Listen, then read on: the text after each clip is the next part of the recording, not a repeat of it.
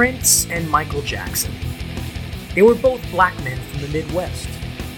They both had abusive fathers. They were both precocious musical standouts from a young age. They both became stars and eventually superstars during the exact same period.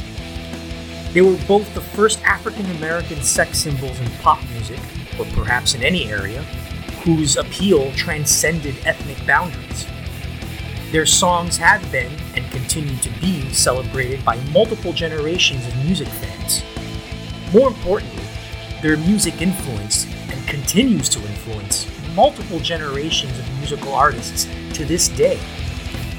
We've done 4 installments so far in our series examining the fascinatingly parallel careers of the twin towers of R&B and pop in the 1980s. On this episode, Chris and I will give you the final installment of Prince and Michael's careers, focusing on the sad twilights of their lives and careers in the 21st century, leading up to their tragic deaths. Welcome to Prince vs. Michael Jackson, the final chapter.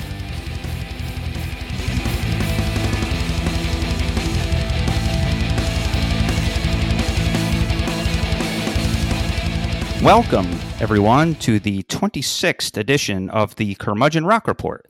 This is Christopher O'Connor coming to you from suburban Houston, and with me, as always, is Arturo Andrade coming to you from Gwangju, South Korea. Good. Yes, and we host the podcast made just for you. We don't do hot takes on this thing, we do honest takes. So then this podcast belongs to you. Now, who are you? You are the rock geek iconoclastic outsider looking for safe haven in a world where rock no longer predominates. Well, it sure as heck does here on the Curmudgeon Rock Report. And we live rock and roll in its full majesty and in its full color and at full force. And hey, there's a good chance you'll learn some stuff that you never knew before. And now you can join us on our new invite-only Facebook group, which we call the Curmudgeon Rock Report's Curmudgeonly Community. Join us there and share thoughts, musings, and random excitement with fellow travelers along the curmudgeonly path to rock and roll goodness. Arturo, Happy New Year, brother. Happy New Year. This is the first podcast, our first episode of the new calendar year. And, you know, it's fitting that we're doing Prince versus Michael Jackson, our final chapter. It's been, 6 years now since Prince died and 13 years since Michael Jackson died. Yep. So I don't Yeah. I don't know. I don't know if there's any numerical, interesting stuff going on there, but No, hey, it is what it is. And hey, why not begin a glorious new year by talking about death?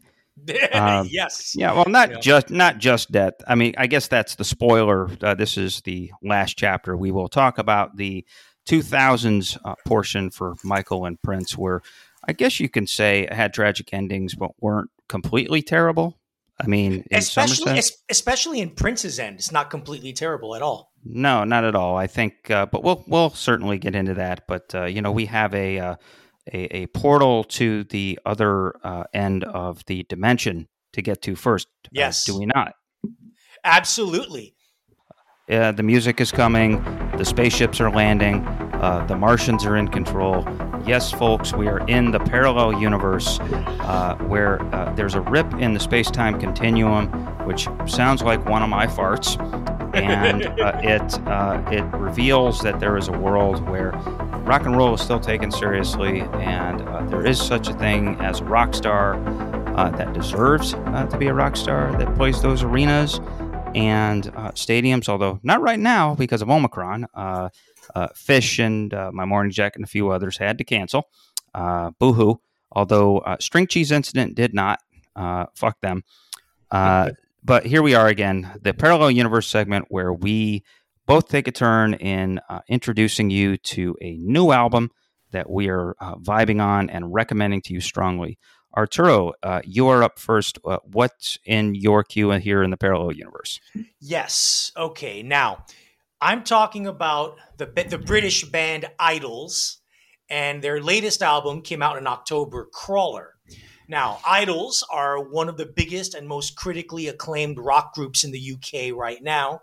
In a parallel universe, they would be much bigger in the US. So, hey, there's our angle. Um, Yep. their loud, brash brand of highly politicized punk rock has kind of placed them alongside Slayford Mods in the vanguard of a quote unquote important contemporary British bands. Now, I have to admit something here.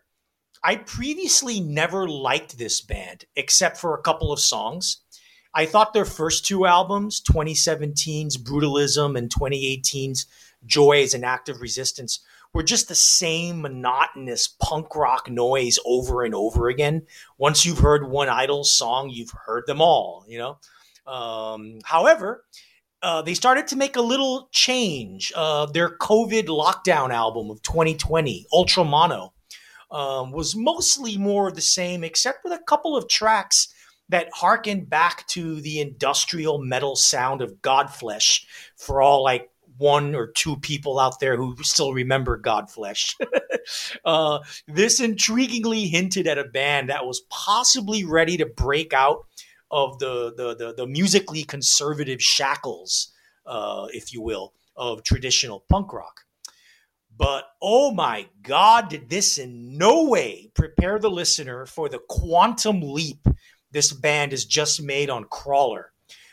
This just came out of nowhere. All of a sudden, we get distinctive songs with interesting, memorable riffs. Melodies and honest-to-God hooks seep into the mix. Wow. Imagine that. I know, right? Unconventional rhythms galore. You can't really call them a punk rock band anymore. They're now more of a post-punk band edging into alternative, really. They've always been political, hardcore leftist, like a lot of the great British punk bands. But their best songs are now all about the personal or the realm of the personal. Most of the album deals with frontman Joe Talbot's alcoholism and mental health issues. Standout tracks for those who are interested and don't want to listen to the album. You care about individual songs. You have the intense churning The Wheel, where Talbot does a mock gospel chant of "Can I get a hallelujah" as the chorus hook. Yes, it's ironic. The song is about dealing with depression and frustration. There's New Sensation, which lashes out at media-obsessed pop stars and grooves like the Canadian band Mets trying to be funky. You have When the Lights Come On, which does Joy Division better than any band has since Joy Division, and inverts the classic Pete Townsend lyric by claiming the kids are not all right. There you go. Welcome to relevance, Idols, at least to these curmudgeonly ears. You've made the densest, most dynamic rock album of 2021, and in my opinion, the only genuine 5-star album of the year to boot. Great album. Yeah. Check it out. Like you said, it's not punk.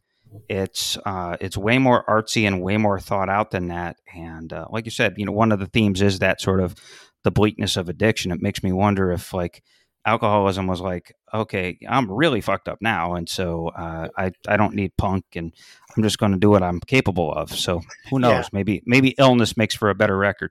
Yeah, well, I mean, Talbot himself in an interview said that the last album, Ultramono, was like the most Idols album we could have made.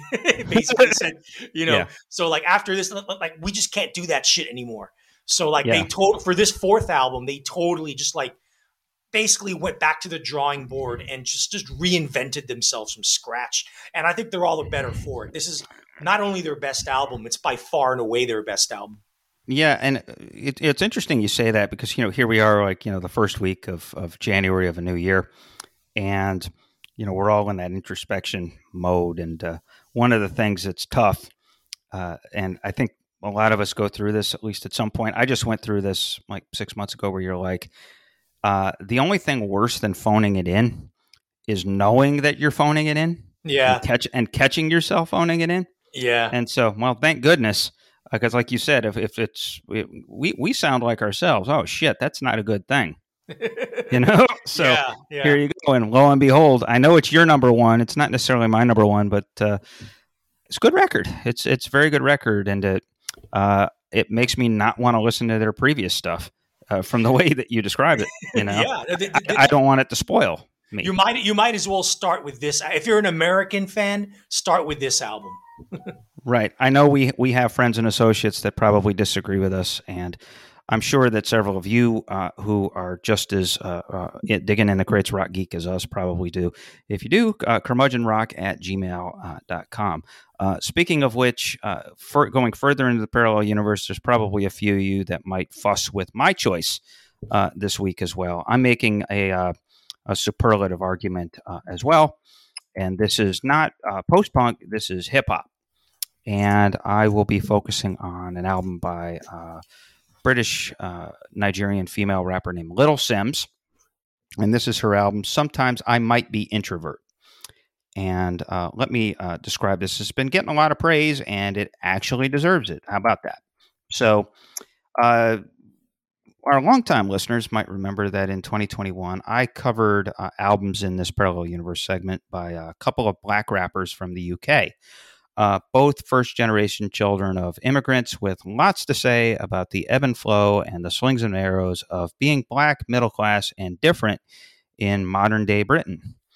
Now, as the end of this last year, 2021, approached, I considered Get's Conflict of Interest, that's one, and Dave's We're All Alone in This Together, that's the other, among the best records I had heard, probably both on my top 25.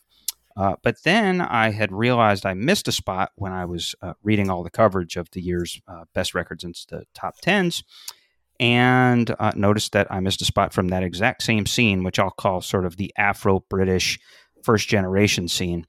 And there was this album, Sometimes I Might Be Introvert by Little Simz.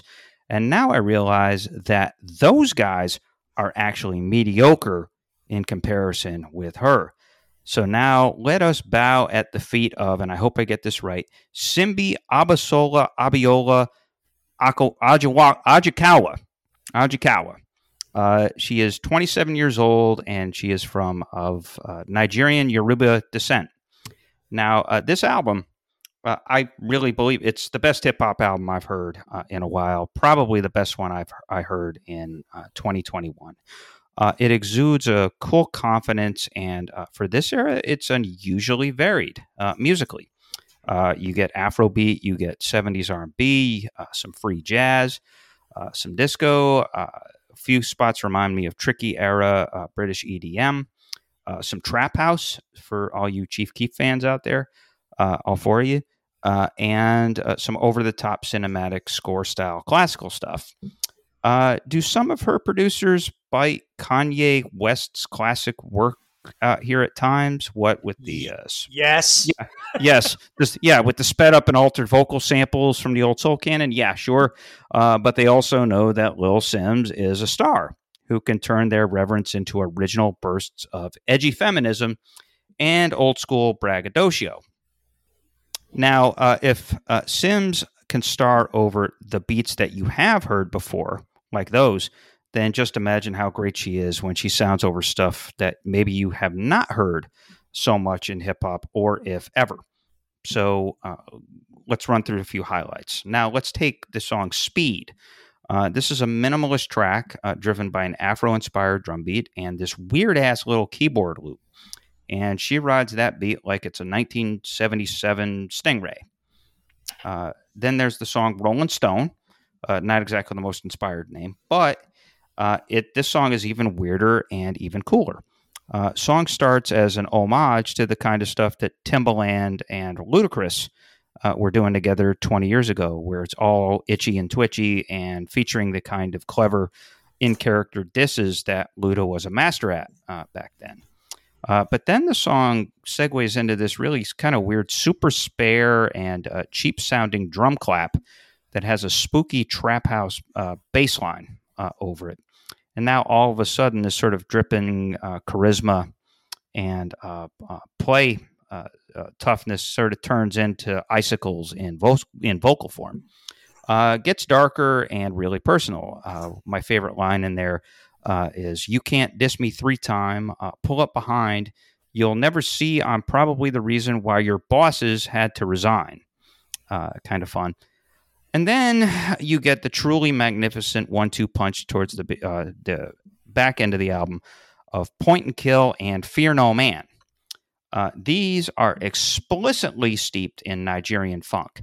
The polyrhythms, the chants, the horn breaks, and then that distinctive groove that was made world famous by Fela Kuti and his peers there. And Lil Simz pulls a really neat trick because it doesn't seem to me that would be the easiest thing to have a smooth flow over, but she does it masterfully. So it's eccentric, but she handles it and tackles it like a master. So now, can't say this album's perfect, and it's definitely not 5 stars, because just like every other hip hop album these days are released over the last 15 years. Sometimes I might be extroverted. It falls a few times into those hokily introspective monologia and those sort of abstract bullshit tracks that we've complained about on this podcast before. Yep. I mean, I guess it's hard to be Simz's age and to not be influenced by Drake and Nicki Minaj and the other big names in the mainstream. But hey, you get rid of these several what she calls interludes, and the album pretty much approaches greatness. But damn it, she can't help herself, and there goes that. Even so, Little Simz's Sometimes I Might Be Introvert is definitely, in my opinion, a must-hear. It is the rare hip-hop release these days that actually advances the idiom, and for that, she deserves an applause. Yeah, I'll keep my my review really short. I don't think this album is very good. 2 reasons. Number one, Inflo, the mastermind behind Salt, the group Salt, he produced this record. And I don't like the job he did on this record for the most part. I'm not a fan of the symphonic production. For me, like, strings and hip hop don't really go well together unless like you're doing some really weird, dirty shit like RZA does at his best. Yeah, the back in the day, they called those drama beats, and there were very few people that could do them well. Like Noriega could do a drama beat really well, but very few and far between that could do it. Yeah, well, this album is it's like 70 to 80% one gigantic drama beat, and I'm not a fan of it. I think it's a bit bloated. I think it's a bit indulgent. Yeah, I get the eclecticism that she's going for, but and this dovetails into my critique number 2. I think the production takes away from the songs, and the songs, in my opinion, don't have much to offer because I don't think Little Simz is a very good rapper. She has the same flow in every single song. I disagree, actually. She kind of, almost every single song, she raps the same way. It's the same flow over and over again. It's to the point where she's not even rapping. She's just speaking fast. Yeah, but don't confuse flow with voice inflection. I think that her flow, she mixes it up. I mean, like I said, a couple of those songs. I don't think so. I mean, she's able to do like Rolling Stone. She does the sort of classic, like those kind of slinky flows that Timbaland. You almost had to do those kind of flows back then. She kind of does that. She has some more sort of psychotic trap house flows, and there's that. The one thing I will say, yeah, her voice is kind of flat and maybe purposefully sociopathic.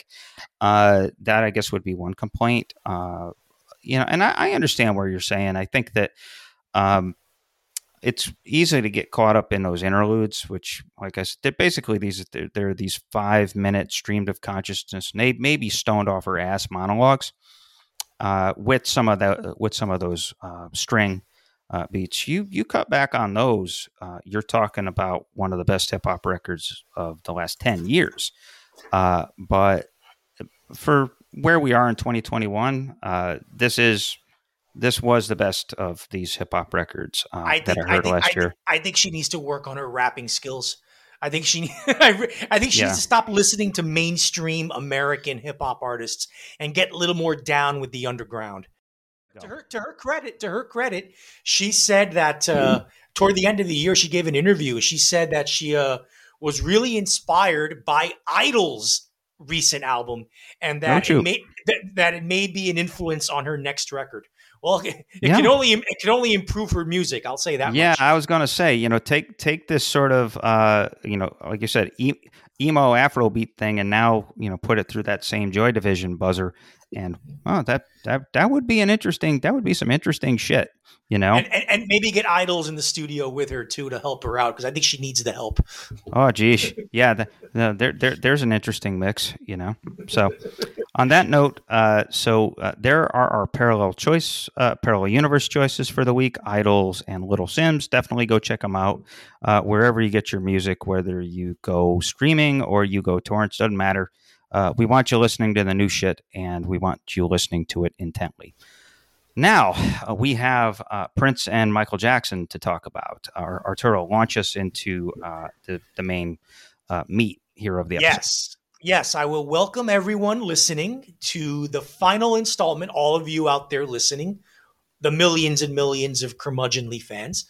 Yes. Well, I'd like to welcome you all to the final installment of our epic, critically acclaimed, award-winning series chronicling the parallel careers of the two male titans of 1980s pop.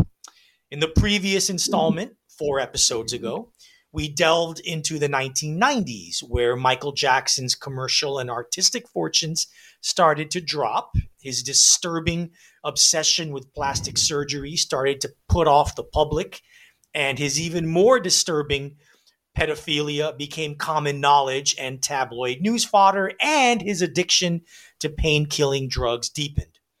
Prince, on the other hand, started the decade wonderfully with the near masterpiece Love Symbol, then embarked on a much publicized battle with his label Warner Brothers over artistic freedom and the control of his master tapes. The result wasn't just the change of his name into a symbol to prevent Warner Brothers and his publishing company with Warner Brothers from making money from his name.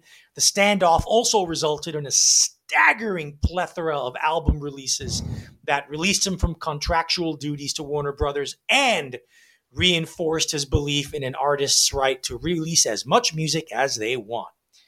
Now, the utter and defiant lack of quality control leads to an extremely inconsistent output that produced some gems if one is so inclined to dive deep into that discography.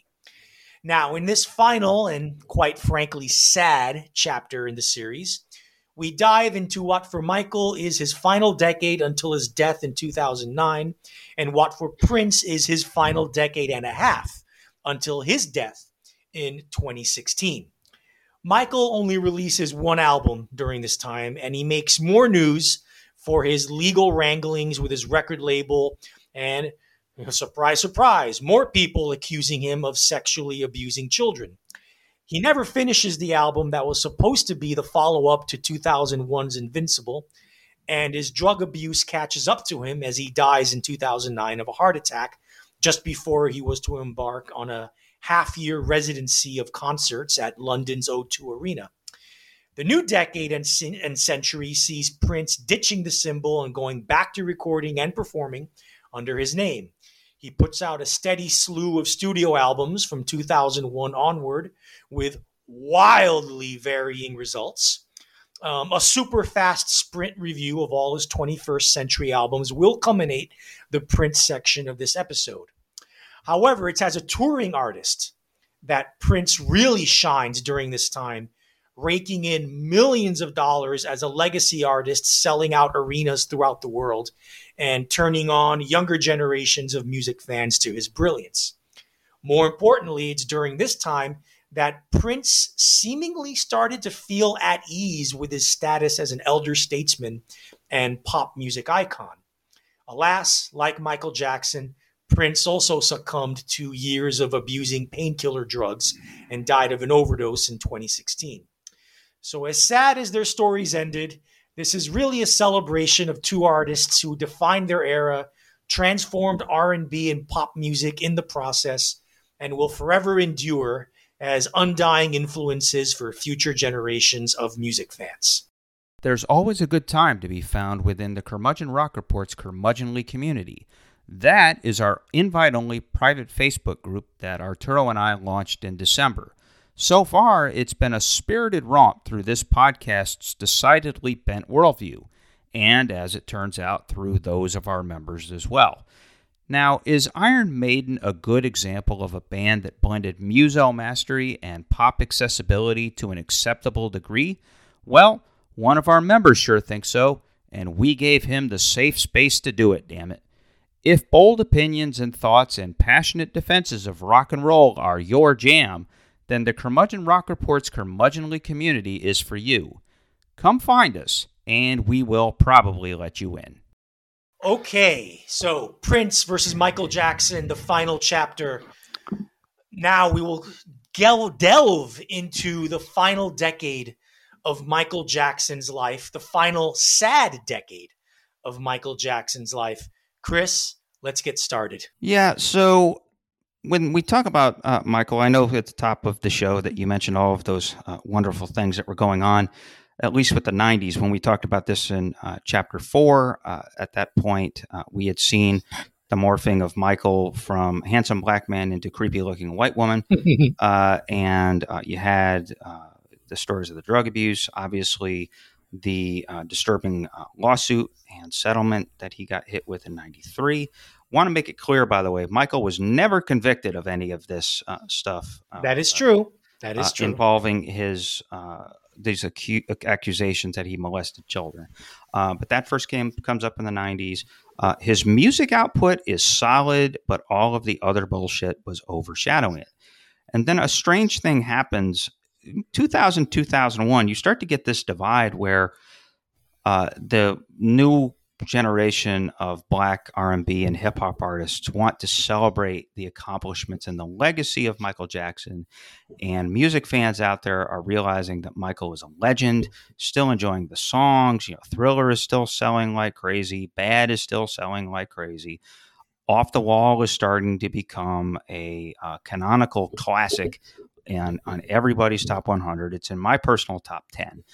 At the same time, though, we all just wanted the current version of Michael Jackson to go away and to not have anything to do with us ever. So there's this real dichotomy of knowing that we have a genius worth celebrating who creeps us the fuck out otherwise. And I think that this really manifests itself in Michael's only album of the 2000s. Remember, he only made it to 2009, so we're only talking about a 9-year streak here. He releases the album Invincible on October 30th, 2001. As it proves out, Invincible was anything but. This album took 4 years and $30 million to produce, which might as well make it the Ishtar of all albums. Ooh. Yeah, exactly. And man, that's cold. So let's talk a little bit about this piece of shit, or this record. Now, I'll give it only a little bit, please. Okay, yeah, I'm not going to go into like an hour-long diatribe or a treatise. So Invincible comes out in 2001, month after September 11th. That's a bad omen right there. Who the hell wants phony Michael Jackson right after, the world has ended? I'll say this about the record. The production is so clean you could eat broccoli off it. But by this point, Michael seems like he was so desperate for a hit, or at least continued relevance, that he tried for his own Aja phase, which, like I said before, it took about 4 years and $30 million to create. And when he released it, he had 16 songs, and it was worth 76 minutes. Again, may I interrupt, Chris? For those of you out there who don't know Aja is the classic album by Steely Dan from 1977 that took I don't know how much, millions of dollars to make, and an army of 500 session musicians. Yeah, well, I was getting to that, but Steely Dan, he was not. And again, so there's the 16 songs, the 76 minutes. Like you alluded to, it seemed like if you look at the credits, they're like a mile long, and there's maybe at least 100 people that were involved in this thing. But they tried to do he maybe thought he was doing the Steely Dan thing and getting desperate, but Steely Dan made a classic. Michael, no, he no longer had the songs or the edge or anything interesting to say. And the only things he had to say are all the stuff that he had to say before, the kind of the sexual obsessions, the paranoia, the media stuff, all that. And he was retreading it, and he had said it much, much, much better 15 to 20 years earlier, which obviously put him in a position to put out this piece of crap, but he was not going to recreate any magic. Best thing I can say about the record is that there's some really nice drum machine programming and vocal overdubbing, and it was a showcase for a young producer at the time named Rodney Jerkins, who was pumping out hits for lots of R&B folks, and he was a hot name. Jerkins comes in and co-writes and produces 6 songs on the record. A few really interesting experiments that, if it hadn't been for Michael Jackson, might have actually been pretty good. One called Heartbreaker, which is very much a reggae-inspired, jittery, up-tempo thing, really more sort of dubstep. And again, if you take Michael and his blithering, sort of self-importance out of it, not bad. But then you get to the album's first single, which is called You Rock My World, which is reminiscent of the lesser songs on Bad, and also sounded strangely like almost everything else coming out in 2001. It wouldn't be a stretch for Beyonce to sing over this thing, or for Jay-Z to rap over it. I mean, literally, it sounds like everything else. Talk about drama beats. This is like Michael, putting out an R&B song over a drama bit. Or a drama beat. The best thing about it is the Chris Tucker shtick at the beginning of it. So let's just put it this way. The song is so competently Michael is that it's boring as hell. It's just Michael doing his thing, but with like no juice behind it, and it's just a snoozer. But boring is at least forgivable. Ripping yourself off isn't. And actually, with the song Butterflies, Michael isn't even really ripping himself off. I do not think it is a coincidence that Butterflies sounds a whole lot like I Can't Help It from Off the Wall. Yeah. It's similar instrumentation, similar verse-chorus structure, similar sexual longing theme. Okay, fine. But Stevie Wonder wrote I Can't Help It, not Michael. Now, this is how far gone Michael was at this point in terms of inspiration. And then there's the song The Lost Children. I encourage it. Yes. Okay. Where were they found? Yeah, I was going to say this is a better chapter than the found children. I don't want to hear about the found children, but yes, I know.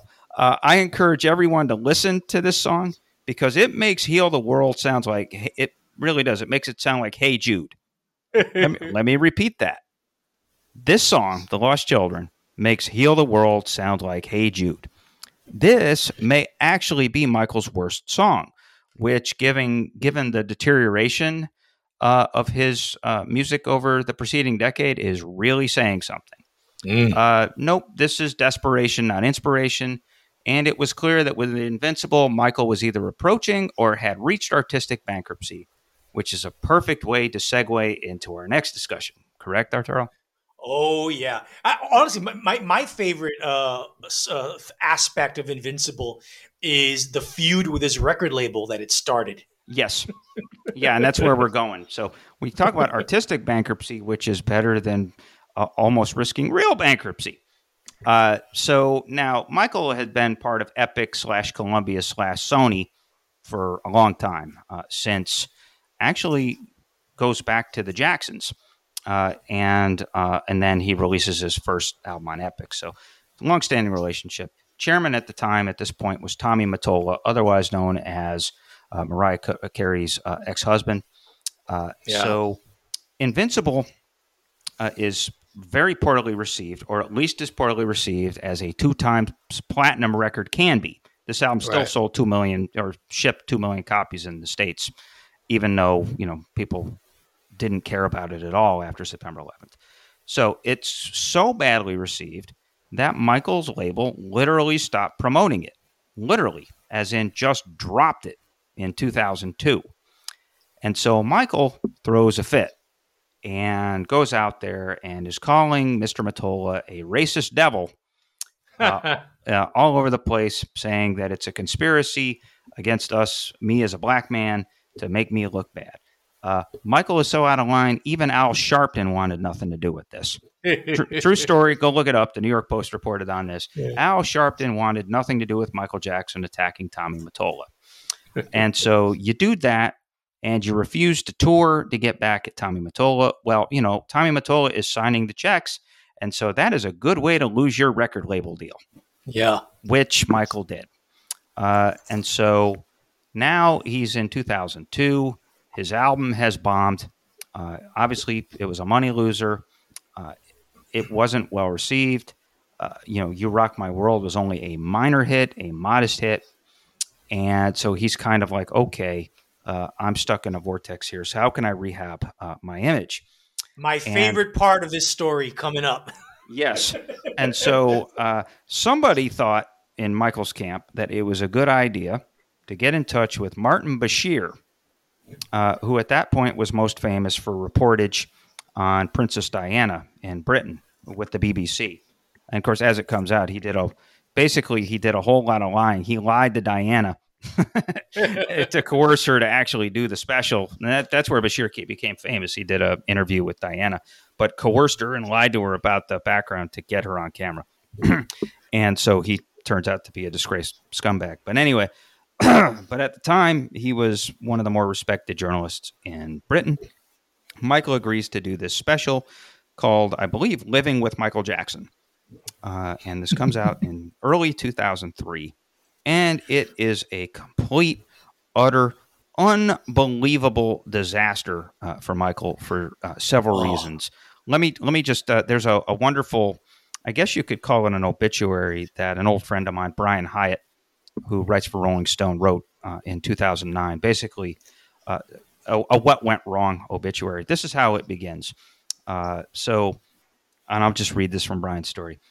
As Michael Jackson hits his mid-40s, he was addicted to prescription painkillers, running out of cash, facing fading career prospects, and a television special was about to ruin what was left of his life. Jackson had agreed to cooperate on an all-access documentary with British journalist Martin Bashir, believing that a candid look at his life, complete with quotes such as, "If there were no children on this earth, I would jump off the balcony immediately," would make the world finally understand him and help him launch a Thriller-level comeback.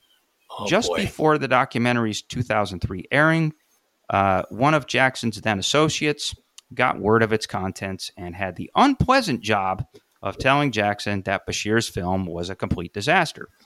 See, it was such a disaster that I accidentally quoted this article before I read it. This was the worst thing to happen since Jackson settled child molestation charges a decade earlier. Jackson, who was during this time taking a mix of OxyContin, Demerol, and Xanax, or whatever he could get his hands on, was shattered.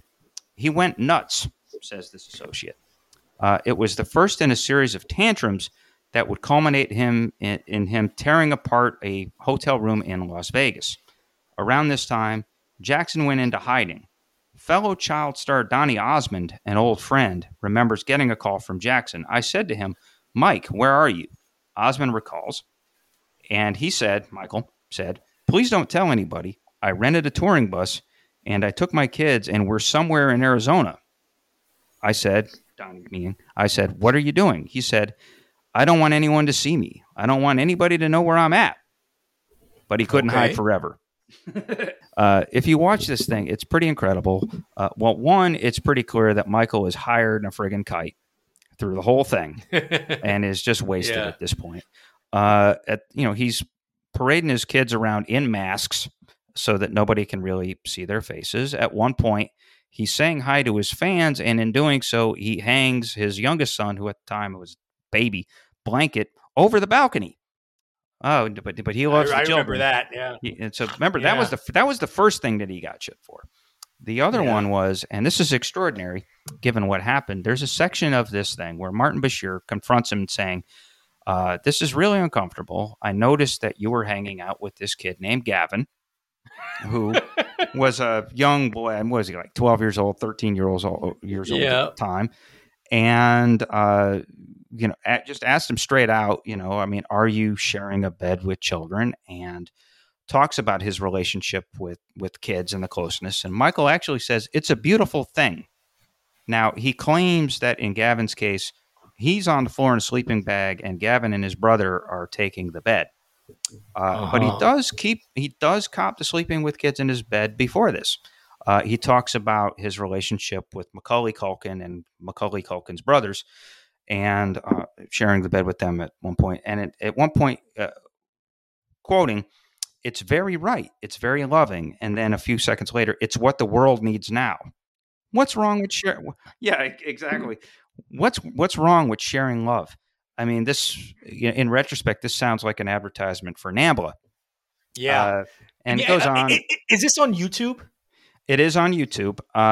There are, if you do a YouTube search for Martin Bashir, Michael Jackson, somebody has it uploaded in 10 parts.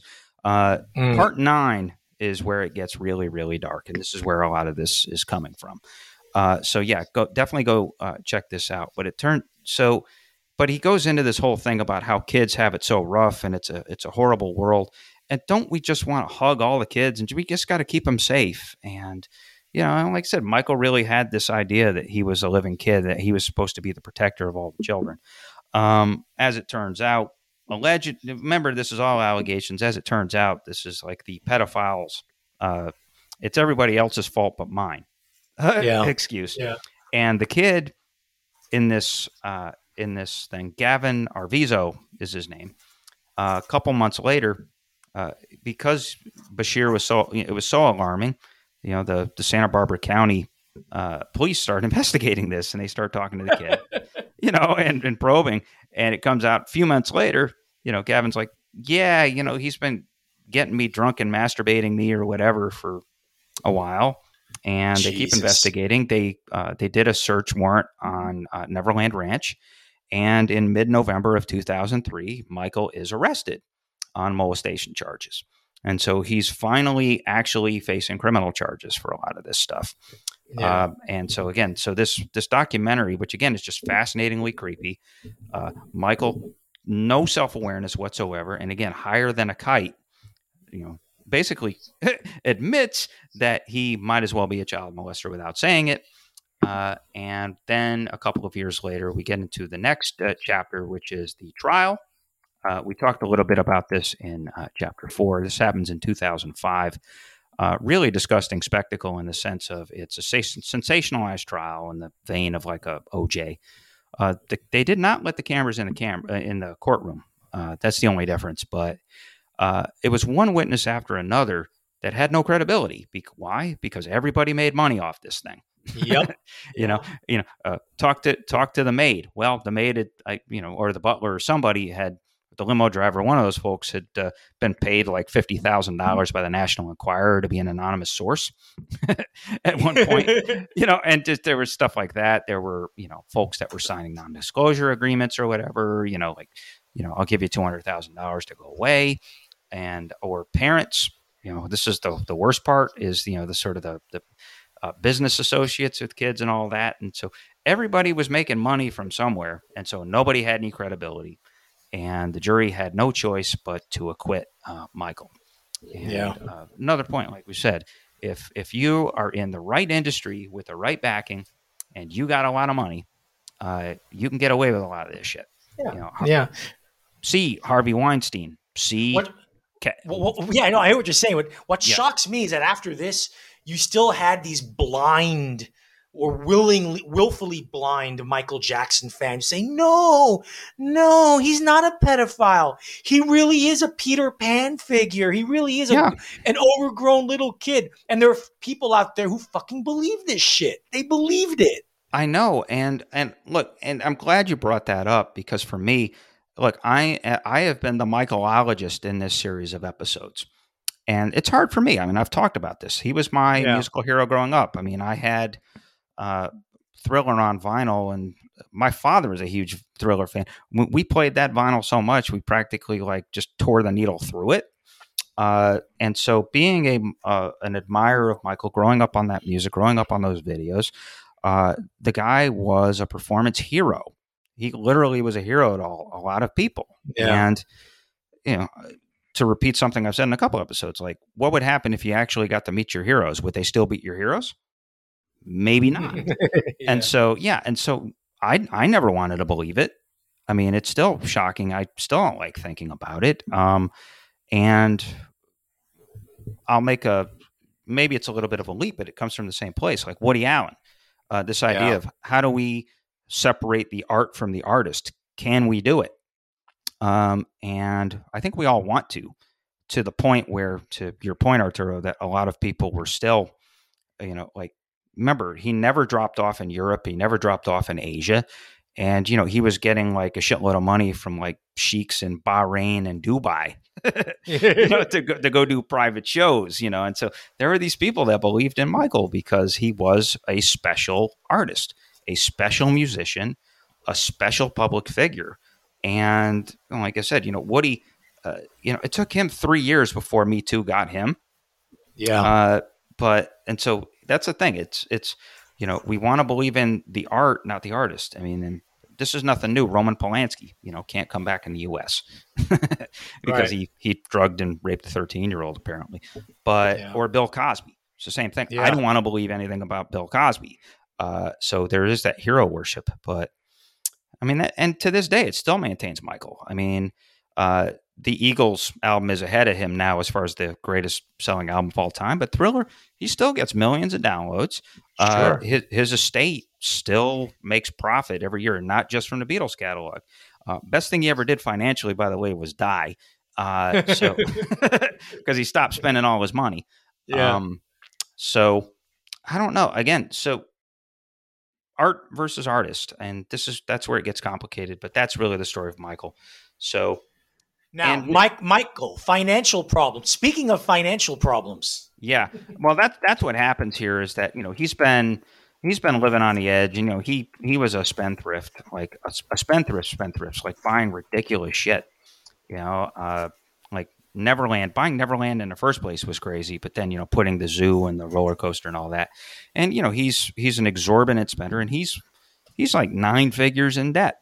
Like, yeah, he's as bad as Donald Trump, almost, not quite, but he's in that boat. If it wasn't for owning the Beatles publishing rights, he probably would have had to declare bankruptcy, or people would have stopped funding him. But he's going broker and broker, and he's having to do these things like play for sheiks over in the Middle East. And I guess apparently he was so disgusted over the coverage of this molestation trial that he had to abandon Neverland and go back there because it was toxic.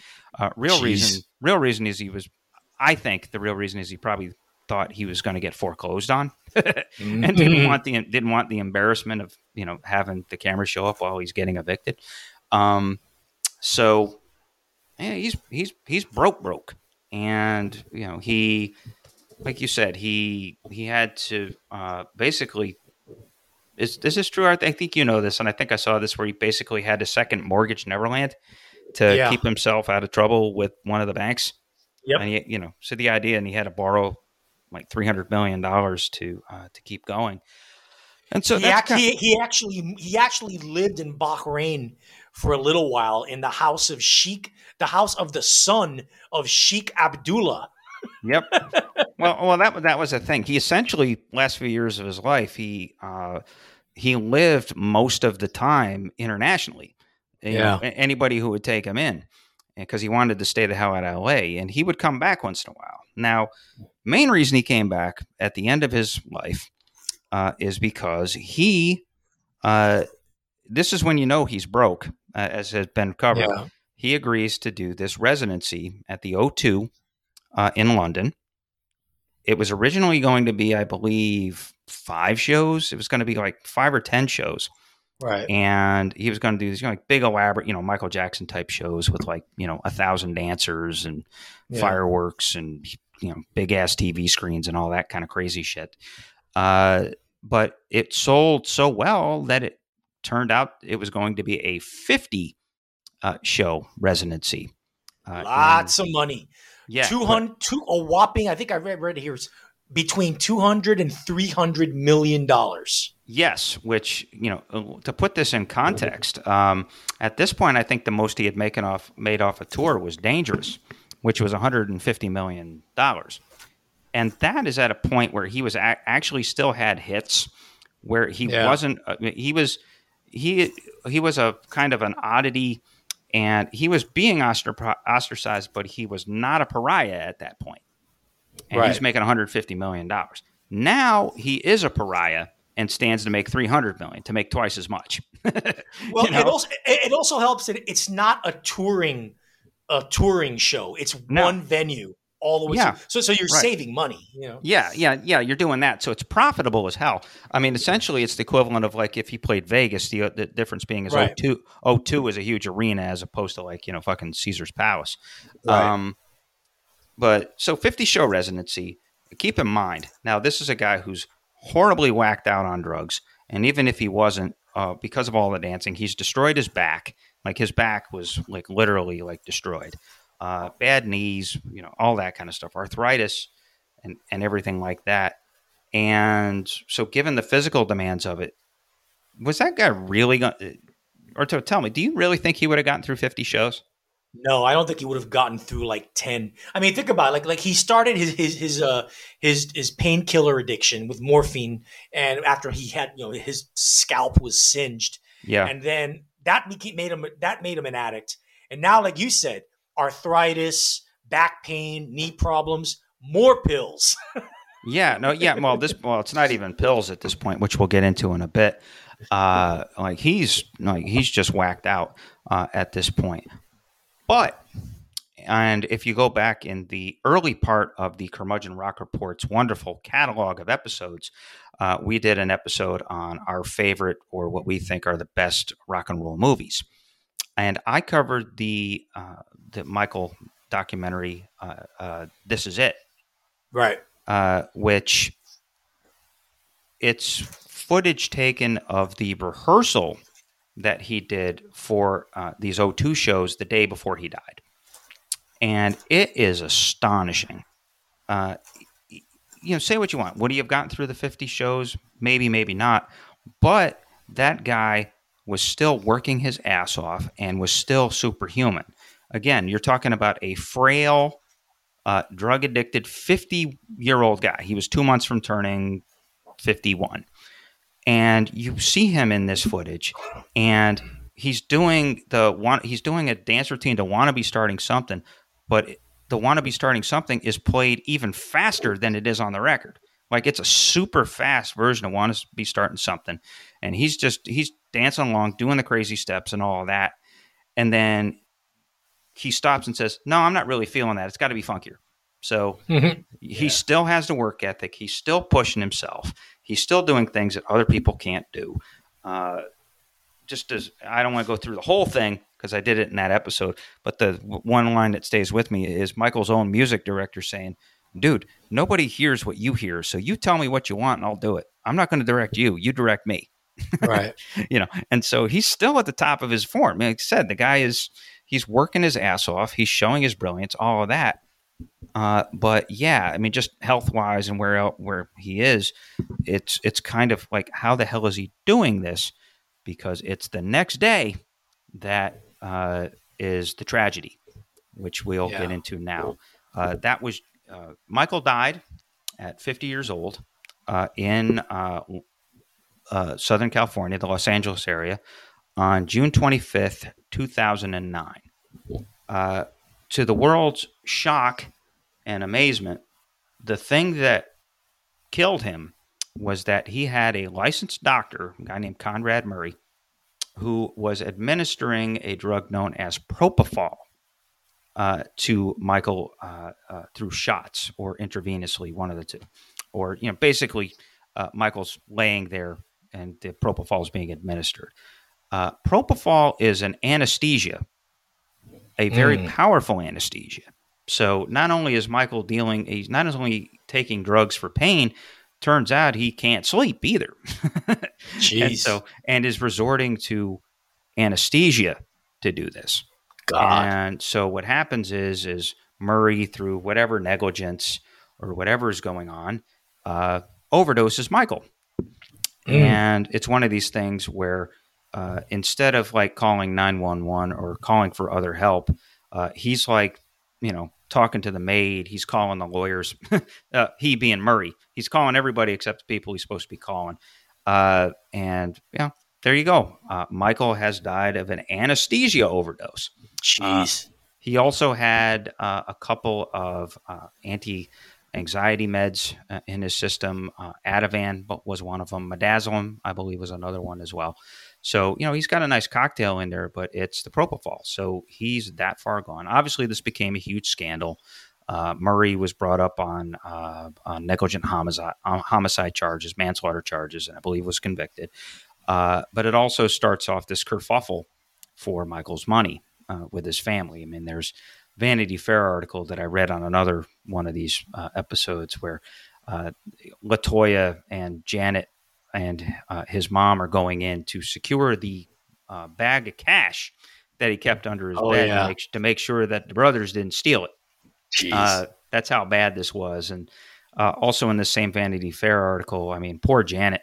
Janet was saying how, Michael and Janet were basically the bank for all the other all the other siblings, and so they were constantly having to fight these pathetic pieces of shit off. I mean, hey, Tito, if you're listening, I'm sorry, but these guys, and they're bugging his mom, and I mean, poor Katherine Jackson. She's inherited all the money, and and it's. She's basically the executor and the gatekeeper, and and so she has to take care of Prince and Blanket and Paris, the kids, while dealing with all this stuff. Settling up the debts and the bills, dealing with the kids and the family feuds, and all of that. So it is sad but true. The best thing that Michael ever did for his profitability as an industry or as a business was die. Because again, it's Michael Jackson estate still makes a lot of money. And then one last thing I want to go into, it's from the same article by Brian Hyatt that ran in 2009, and kind of as a last word that was showed how sad things had gotten. So quoting from that article, quote unquote, outside of the world of show business, where Michael was savvy enough to become the world's biggest singer and make a business move as brilliant as buying the Beatles publishing catalog, Jackson's self-image was pathologically distorted. Quote, he saw himself as a child, he really, really did, says a music industry source who worked with him. Quote, it was dangerous. I don't think he had the appropriate boundaries that as an adult would have as a child, because he didn't see himself as an adult. Was he having these sleepovers? Absolutely. He didn't deny it. He said there's nothing wrong with him sleeping with boys. In the course of that, might there have been some fondling? Probably. I don't know. I wasn't there. But the point is, his state of mind was really like a child. He was a peer to these kids. I know that disgusts a lot of people, and I'm not saying that's right or wrong, but I'm saying as a fact, that really was his state of mind. On this episode, Chris and I close the book on the two male icons of 1980s pop music and how their importance transcended the decades they dominated. For the next episode, we'll examine the music of another pair of artists, albeit much, much less commercially successful. This pair, however, were a collaborative duo who produced a series of folk rock masterpieces from 1974 to 1982 that influenced a litany of major artists and bands and continue to do so today. More importantly, these albums stand out as timeless works, as much or even more so than many of their contemporaries of their time. Listen in as the curmudgeons examine Richard and Linda Thompson, A Legacy. Email us at curmudgeonrock@gmail.com or hit us on Twitter at curmudgeonpod. Okay, so folks, we have completed the Michael story of this here Prince versus Michael Jackson saga. And we end with Prince's 2000s, his last 16 years of life. Arturo, tell us about late stage Prince and your impressions of all that happened. Well, the last decade and a half of Prince's life and career did not get the publicity that Michael Jackson's did. There were no fights with the record label. Prince got that over with in the previous decade. No image rehabilitative documentaries that backfired and made him look worse. No lawsuits, no financial problems, and no charges of pedophilia. The only real media attention Prince got when he started the Naughties was that he went back to his name as Prince. He ditched the symbol because the publishing deal that he had with Warner Brothers. I believe it was called. I forgot the name of it. Anyway, the publishing contract with Warner Brothers expired in May 2000.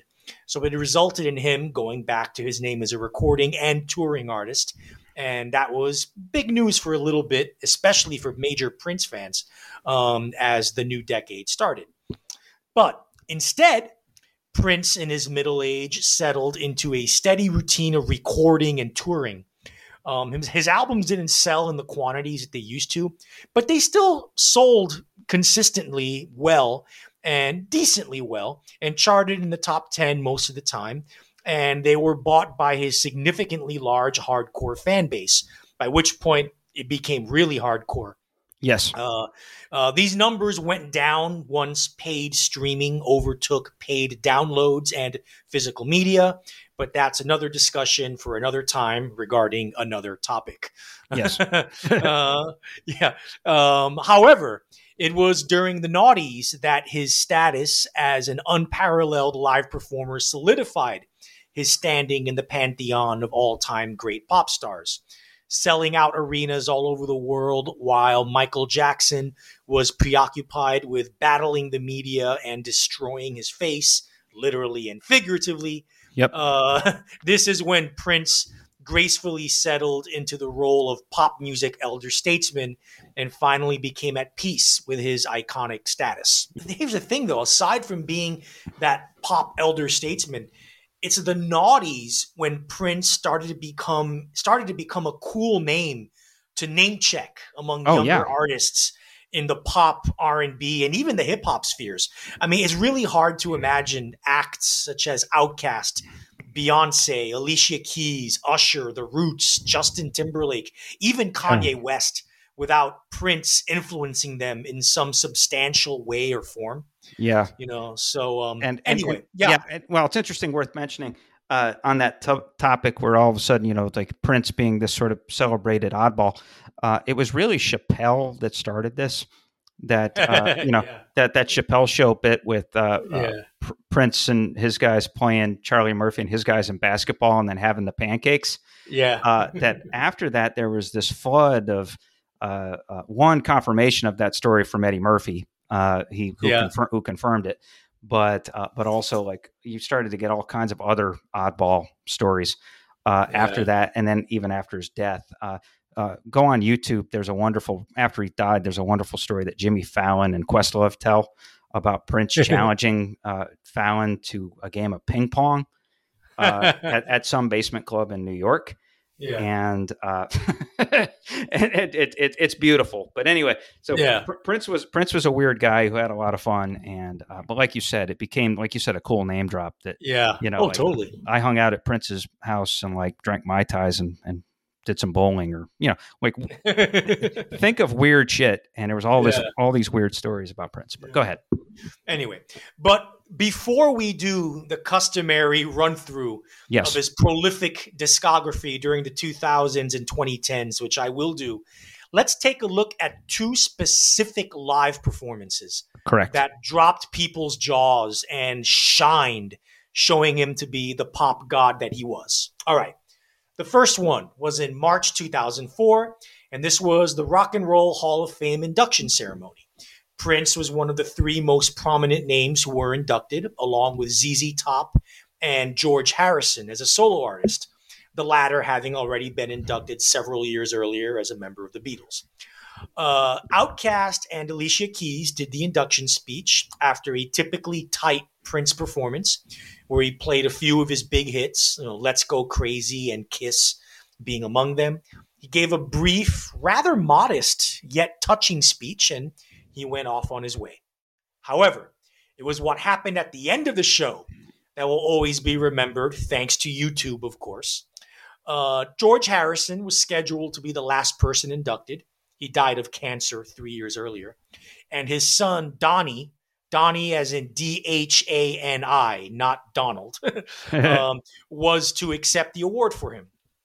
Afterward, the producers of the show had scheduled an all-star band jam, including Tom Petty, Steve Winwood, and Jeff Lynne of ELO fame, and Donnie himself.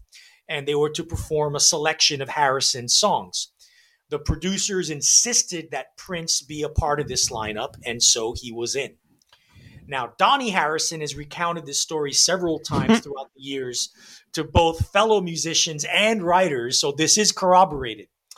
After it was announced to the crack band that Prince would come on stage to join the others during their performance of While My Guitar Gently Weeps, Harrison's soaring ballad from the Beatles' White Album, for those who don't know or don't know albums, Donnie approached Prince for a chat. He came away from rather cordial, polite chat with the impression that Prince was going to try to steal the show with some fireworks guitar soloing. He then relayed this information to Tom Petty, the impromptu band leader for this event, and in Petty's typically laid back, insouciant manner, he just brushed it off. Whatever, man. Anyway, it's a good thing he did, because what followed was one of the single greatest performances in the history of the Hall of Fame induction ceremony. Prince came in for the climactic solo at the end of the song. Eric Clapton did it for the original back in 1968, for those trivia buffs out there. And he proceeded to unleash a solo of sneering, snarling, nasty intensity that on camera, you can see Donnie Harrison caught off guard. Yeah. As he could do nothing but laugh nervously. Yeah. What he was hearing. Yeah. It's like, I can't believe that Prince is actually playing this well on my dad's song. Yeah. And yet, for as visceral as the solo was, a testament to Prince's singular brilliance as a guitar player was that he maintained the level of authentic emotion required to not just deliver the song, but bring it home. Yeah. And regardless, Prince's solo was so powerful that while everyone else on stage was paying tribute to Harrison, it seemed that Prince was paying tribute to Hendrix, who Harrison idolized, by the way. But anyway, after the performance ended, Prince seemingly took off his guitar and threw it into the audience in one fell swoop, and then literally strutted off the stage like JJ from Good Times. But it's actually better than that. So Prince, his face, he doesn't belie any sort of emotion. It's just Prince, my impression of that is, okay, it's like, oh, you want me to play on While My Guitar Gently Weeps? Okay, fine. And he's just doing it like a pro. I mean, I'm just going to go up here and do what I do, go with the song. I'll get caught up in the moment. But the visual, and it's amazing. So he finishes the song. He does this how he could do that thing with the shoulder strap thing where it kind of spins around. He does that, takes it off, throws the guitar in the air. The next shot is him walking off the stage, and it's like, what happened to the fucking guitar? It landed probably way off into the audience. No, it's, dude, if you look at the video, he throws it, he's straight up in the air, vertical. And then 2 seconds later, no guitar. And so I'm assuming there was somebody up there that was catching it and taking it or whatever. Yeah. But literally, you look at the thing and okay, just plays it all cool, throws the thing in the air, walks off stage. Guitar never comes down. I mean, I always assumed that the guitar went way into the audience off camera. Nope. Maybe it did. But if you look at it, it looks like it's going straight up in the air. Like it would have, it would have come down on his head, or a foot in front of him, or 2 feet behind him, or he didn't hurl it. No, throws it just vertically in the air, and 2 seconds later they do a long shot, no guitar. So Prince had talent on loan from God. Apparently, he had a guitar on loan from God too. And so it's just, he looks like this thing that's from outer space. He's up there with the most boring, Petty and Jeff Lynne, and they're all plaid wearing kind of guys, And so he's like this alien playing with these guys. Obviously, way better than all of them. Like you said, Donnie's laughing because he's and he's probably thinking, oh, Dad would have loved this shit. And in the modern COVID world, there's a part of me that wants to think that Donnie was thinking, "Fuck you, Eric Clapton." You know, I really want to believe that. But yeah, that is one of the single greatest pieces of video ever. And so we implore you to do Prince, George Harrison. You probably don't even have to type in more than that, and it'll come. No, all you gotta do is type Prince Hall of Fame 2004, or just Prince George Harrison. It'll be the first thing that comes up. Right. So marvelous thing. Now talk about the second one. The second one. Fast forward 3 years later to February 2007 for the special halftime performance of Super Bowl 41. Now, let me just say that I fucking despise Super Bowl halftime shows. Me too. I hate them. They're indulgent. They're bloated. They're corporatized. They're usually obnoxiously lip synced, and they're just overall fucking stupid. They're stupid and they're phony. And they're phony. And they represent everything that's wrong with America's ridiculously exaggerated sense of self-worth and its perverse obsession with celebrating it. And it basically is, if there's parties to blame, Michael Jackson is probably the main guy to blame. I'll get to that because he did it first. But go ahead. Yeah, if American football as a sport is the country's true national pastime, then the Super Bowl halftime show is the country's true national rest time, meaning it is the world's greatest justification to go to the bathroom and take the longest shit possible and maybe throw a good wank off in there for good measure. That being said, it took a genius artist of the caliber of Prince to take an exercise in gross, self-congratulatory, typically American ego sucking and make something moving and powerful and give it a modicum of depth. Now, here we go. It starts off bad enough. The Florida A&M University Marching Band comes onto the field doing Queen's We Will Rock You. Predictable and just about that. Yeah. Predictable and just yuck. However, something happens. First, a real thunderstorm goes off over the stadium, meaning real rain will come down very soon. And real lightning. Yeah, so maybe there is a God and maybe he or she hates Super Bowl halftime shows as much as I do.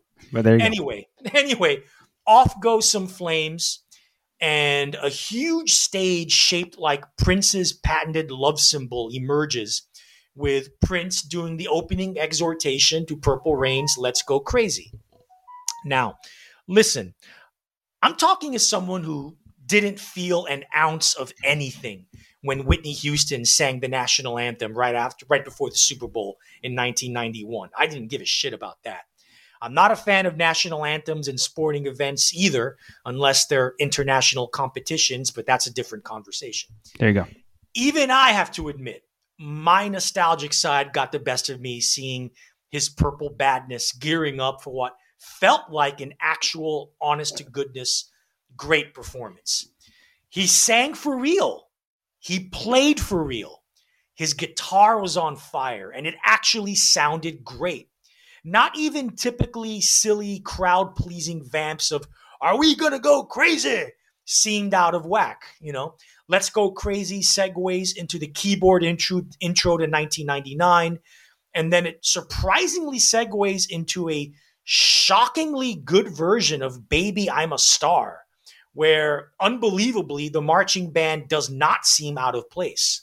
This is the true beginning of the medley that transitions to Creedence Clearwater Revival's Proud Mary, but done as the funky, soulful Ike and Tina Turner version. Again, the marching band adds and doesn't detract. Then everything stops on a dime. Then guitar riffage comes back for a perversely, and quote-unquote perversely is the only adverb that I can use to describe this, a bluesy snippet of Bob Dylan's All Along the Watchtower.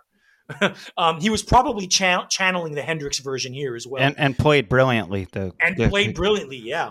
You know, and that seemingly segues into the Foo Fighters' big hit, The Best of You. Now, let's pause here. The most impressive thing about this performance is not just that Prince took an otherwise horrendous Foo Fighters song and made it listenable. is that he actually made chicken salad out of chicken shit and made an actual good song out of one of the most maudlin pieces of crap Dave Grohl ever wrote. And there are a lot of them. Yeah, all I was right? going to say that's saying something. I mean, Prince's version manages to have 10 times more soul and actually rocks harder. Anyway, back to the performance. Prince's guitar has rarely sounded this loud and guttural and just downright nasty. The only other instrumentation throughout this whole gig is a drum kit, a keyboard set, and marching band horns. And even that is pushing it a bit as to being too much clutter, getting in the way of Prince's voice and guitar. It wasn't. Didn't he play Johnny B. Good? No, he didn't. He didn't. I thought he played a Chuck Berry song in there. Don't think he did. No, but anyway, I know he did it in the Vegas review. He did it. I thought he did it during that performance. But go ahead. Yeah. Anyway, the song ends, and as actual rain is coming down, he launches into one of his greatest ballads and one of the greatest songs ever written, Purple Rain. The marching band tastefully only comes in toward the closing coda of the song, the na na na na na, that part, right? Yes. After Prince launches into a short but walloping solo with one of the most aggressive tones he's ever conjured out of the guitar, sounding not too far away from another legendary Minneapolis guitarist, Bob Mould of the legendary punk band Husker Du. In a mesmerizing and emotional performance, Prince brought genuine feeling and artistry to the otherwise dreary Super Bowl halftime show tradition by doing the opposite of what was and still is usually done. It was actually a minimalist performance with little instrumentation, relying on restraint and utilizing release only in select situations. Yeah. It was a classic case of doing more with less. You could argue that for this one time, the Super Bowl actually opened for Prince. Yeah. Some thoughts about that. Like you're right about the smoothness and it was professional. It was smooth. It was confident. But it was the Super Bowl. But you also have to put this in context. Like you said, it's at the stadium there in Miami, and it's pouring rain. He's in this, what must have been like a crushed velvet light blue suit. Yeah. Like this really fancy looking suit. You're on this stage, which had to have been slippery as hell. He's got these twin ladies, that in what must have been like 8-inch, 9-inch heels, right? Or like these enormously tall heels doing their dance routine. Again, in these skinny ass tall heels in the pouring rain on a slick stage, they do not miss anything. There's no twitches. It's all smooth. Prince just does his thing. He's got, at one point they do a close up during Purple Rain. He's got raindrops dripping off his chin. He must have had makeup, so I can't even imagine how he kept the suit clean and all of that. And so he's doing this. He's playing a real electric guitar in the pouring rain with the threat of lightning. And again, like you said, playing for real, and he just rocked the fuck out. Like you said, he does that little piece of Best of You. Like you said, he has that all along the Watchtower. I thought, and maybe I'm wrong, I thought that he had the Chuck Berry thing in there, but that was part. He was the reason he was doing this. Part of his motivation was later on that year. I think it was that spring or the summer. He launched a residency in Las Vegas, where essentially he was doing an old time rock and roll review.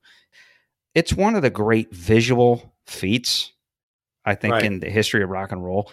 And like you said, it's the Super Bowl. It's the cheesiest thing. It's the biggest sellout thing you can do, and he makes it work. The only one of the Super Bowl performances that ever came close to that was U2's 5 years later, but that's largely for sentimental reasons because it was right after September 11th, and they also played for real, but nowhere. Not 5 years earlier. You mean 5 years earlier? Did I say later? Yeah, you said later. Okay, well, okay, Back to the Future, bitch. Okay, so 2002. And so it's the only thing that even comes close to Prince. But I'm telling you, it was like something out of like a Japanese monster movie or something. Yeah, I mean, you would have thought that Kurosawa came up with this. It was it was crazy. It was one of the greatest things I've ever seen on TV. and Yeah. really And cement. by the way, as long as we're keeping score of points Sure. in regard to the Prince versus Michael Jackson rivalry, Prince's Super Bowl halftime show blows away Michael's from 1993, Even and I'll by admit that. and by a large margin.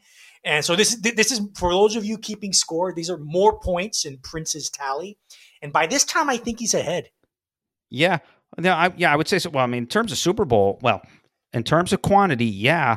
At this point, like Michael's, if I had to rank him, Michael's is the third best Super Bowl halftime performance, which is not saying much, but it was a really, all things considered, he invented the template for it. It was really great performance, but it was badly lip synced, very, very badly lip synced, as in dubbed Italian softcore porn bad lip syncing, but. Right.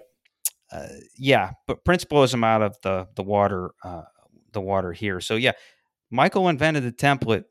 Prince did it way, way, way better than anybody could ever imagine it could be done. All right, now we reach to the point of the Prince retrospective when we get into the albums. All right, cue the Benny Hill music. Or the Lone Ranger music, I think is more appropriate. or the Lone Ranger music. We do not have a copyright or a license on either, but go ahead. Yeah.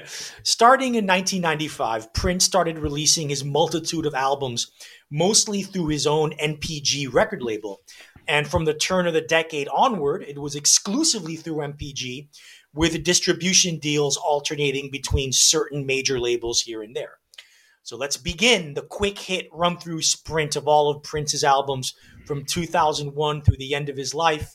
As you can imagine, with someone who is so prolific, the quality widely varied. Yeah, that's why you, the listener, have us curmudgeons to sift through filler and find the killer in this quite underrated, actually, and overlooked period of Prince's career. Yes. Let us begin. Now. Okay, 2001, The Rainbow Children. This marks the beginning of what I call Prince's very brief esoteric period, meaning he merges high lyrical concepts with a kind of jazz funk fusion that he has always threatened to make up to this point. This one is the best of that bunch. It's a concept album that serves as a meditation on the history of the African American experience that incorporates themes of spirituality, sexuality, and, of course, racism. It holds together surprisingly well. Standout tracks, the jazz, funk, rock mashout of Family Name, which, even though comes toward the end of the record, it can easily serve as the album's lyrical mission statement and theme. You got the luscious funk of Destruction, and the ferocious funk jam and black solidarity anthem of The Everlasting Now. This is a good one. Bookmark this one. Next, 2002, One Night Alone. This was released only to members of Prince's NPG Music Club, hence why it didn't chart. This is also where you come to if you want to hear Prince in intimate solo voice and solo piano mode. Interesting cover. His Purple Badness takes on Joni Mitchell with his version of A Case of You. So if you're into that side of Prince, check that out. Otherwise, nothing special. Next, 2003, he had two albums. The first one, Expectation. The first of two all-instrumental jazz fusion albums that Prince would release this year. Very much in the flavor of the 1970s musical excursions of Miles Davis, Herbie Hancock, and Weather Report. It's surprisingly rather dull and lifeless. Best appreciated by musicians who are obsessed with complexity. So yeah, you can kind of skip this one. The next one, 2003, same year, like I said, News, or N-E-W-S. It's the second jazz fusion album of the year, and this one's better. I guess Prince's out there experiments are best when he keeps a bit of the funk and a bit of the rock in the mix. Standout track, the third track, West. The other three songs are titled North, South, and East. N-E-W-S. Oh, he's so clever. Yeah. So this one's okay. This one's the more interesting of the two jazz fusion albums. All right. Next, 2004 Musicology. I'll talk a little bit more about this. This is the year Prince gets inducted into the Rock and Roll Hall of Fame. And it's also the year, not surprisingly, Prince finally decides to get back in touch with the mainstream audience with his official comeback album. Its intent tipped off by the fact that Columbia Records distributed the album.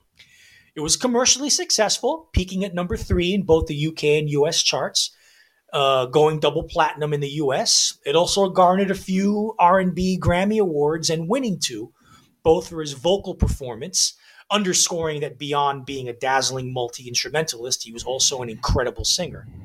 In retrospect, though, it isn't really that good. It sounds less like peak Prince and more like a facsimile of peak Prince. One cannot escape the feeling that he's just going through the motions here, like your boy Michael did in 2001. Even Mojo Magazine offered that it was better produced and performed than it was actually written. Nevertheless, even a mediocre Prince album still has some great songs. Yeah. Jason, go ahead. Yeah. One thing to mention, though, that unlike Michael, though, Michael had all the pressure in the world on his shoulders. And so he was trying to make the most pristine thing. Like he actually was trying.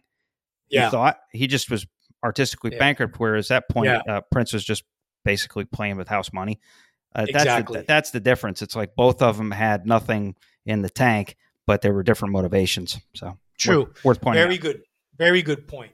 Now, the good songs on Musicology. The title track, Musicology, is funkier than an elephant's foreskin, and it mixes in vintage Prince in the mid-'80s synth stabs. Really the best song in the whole thing.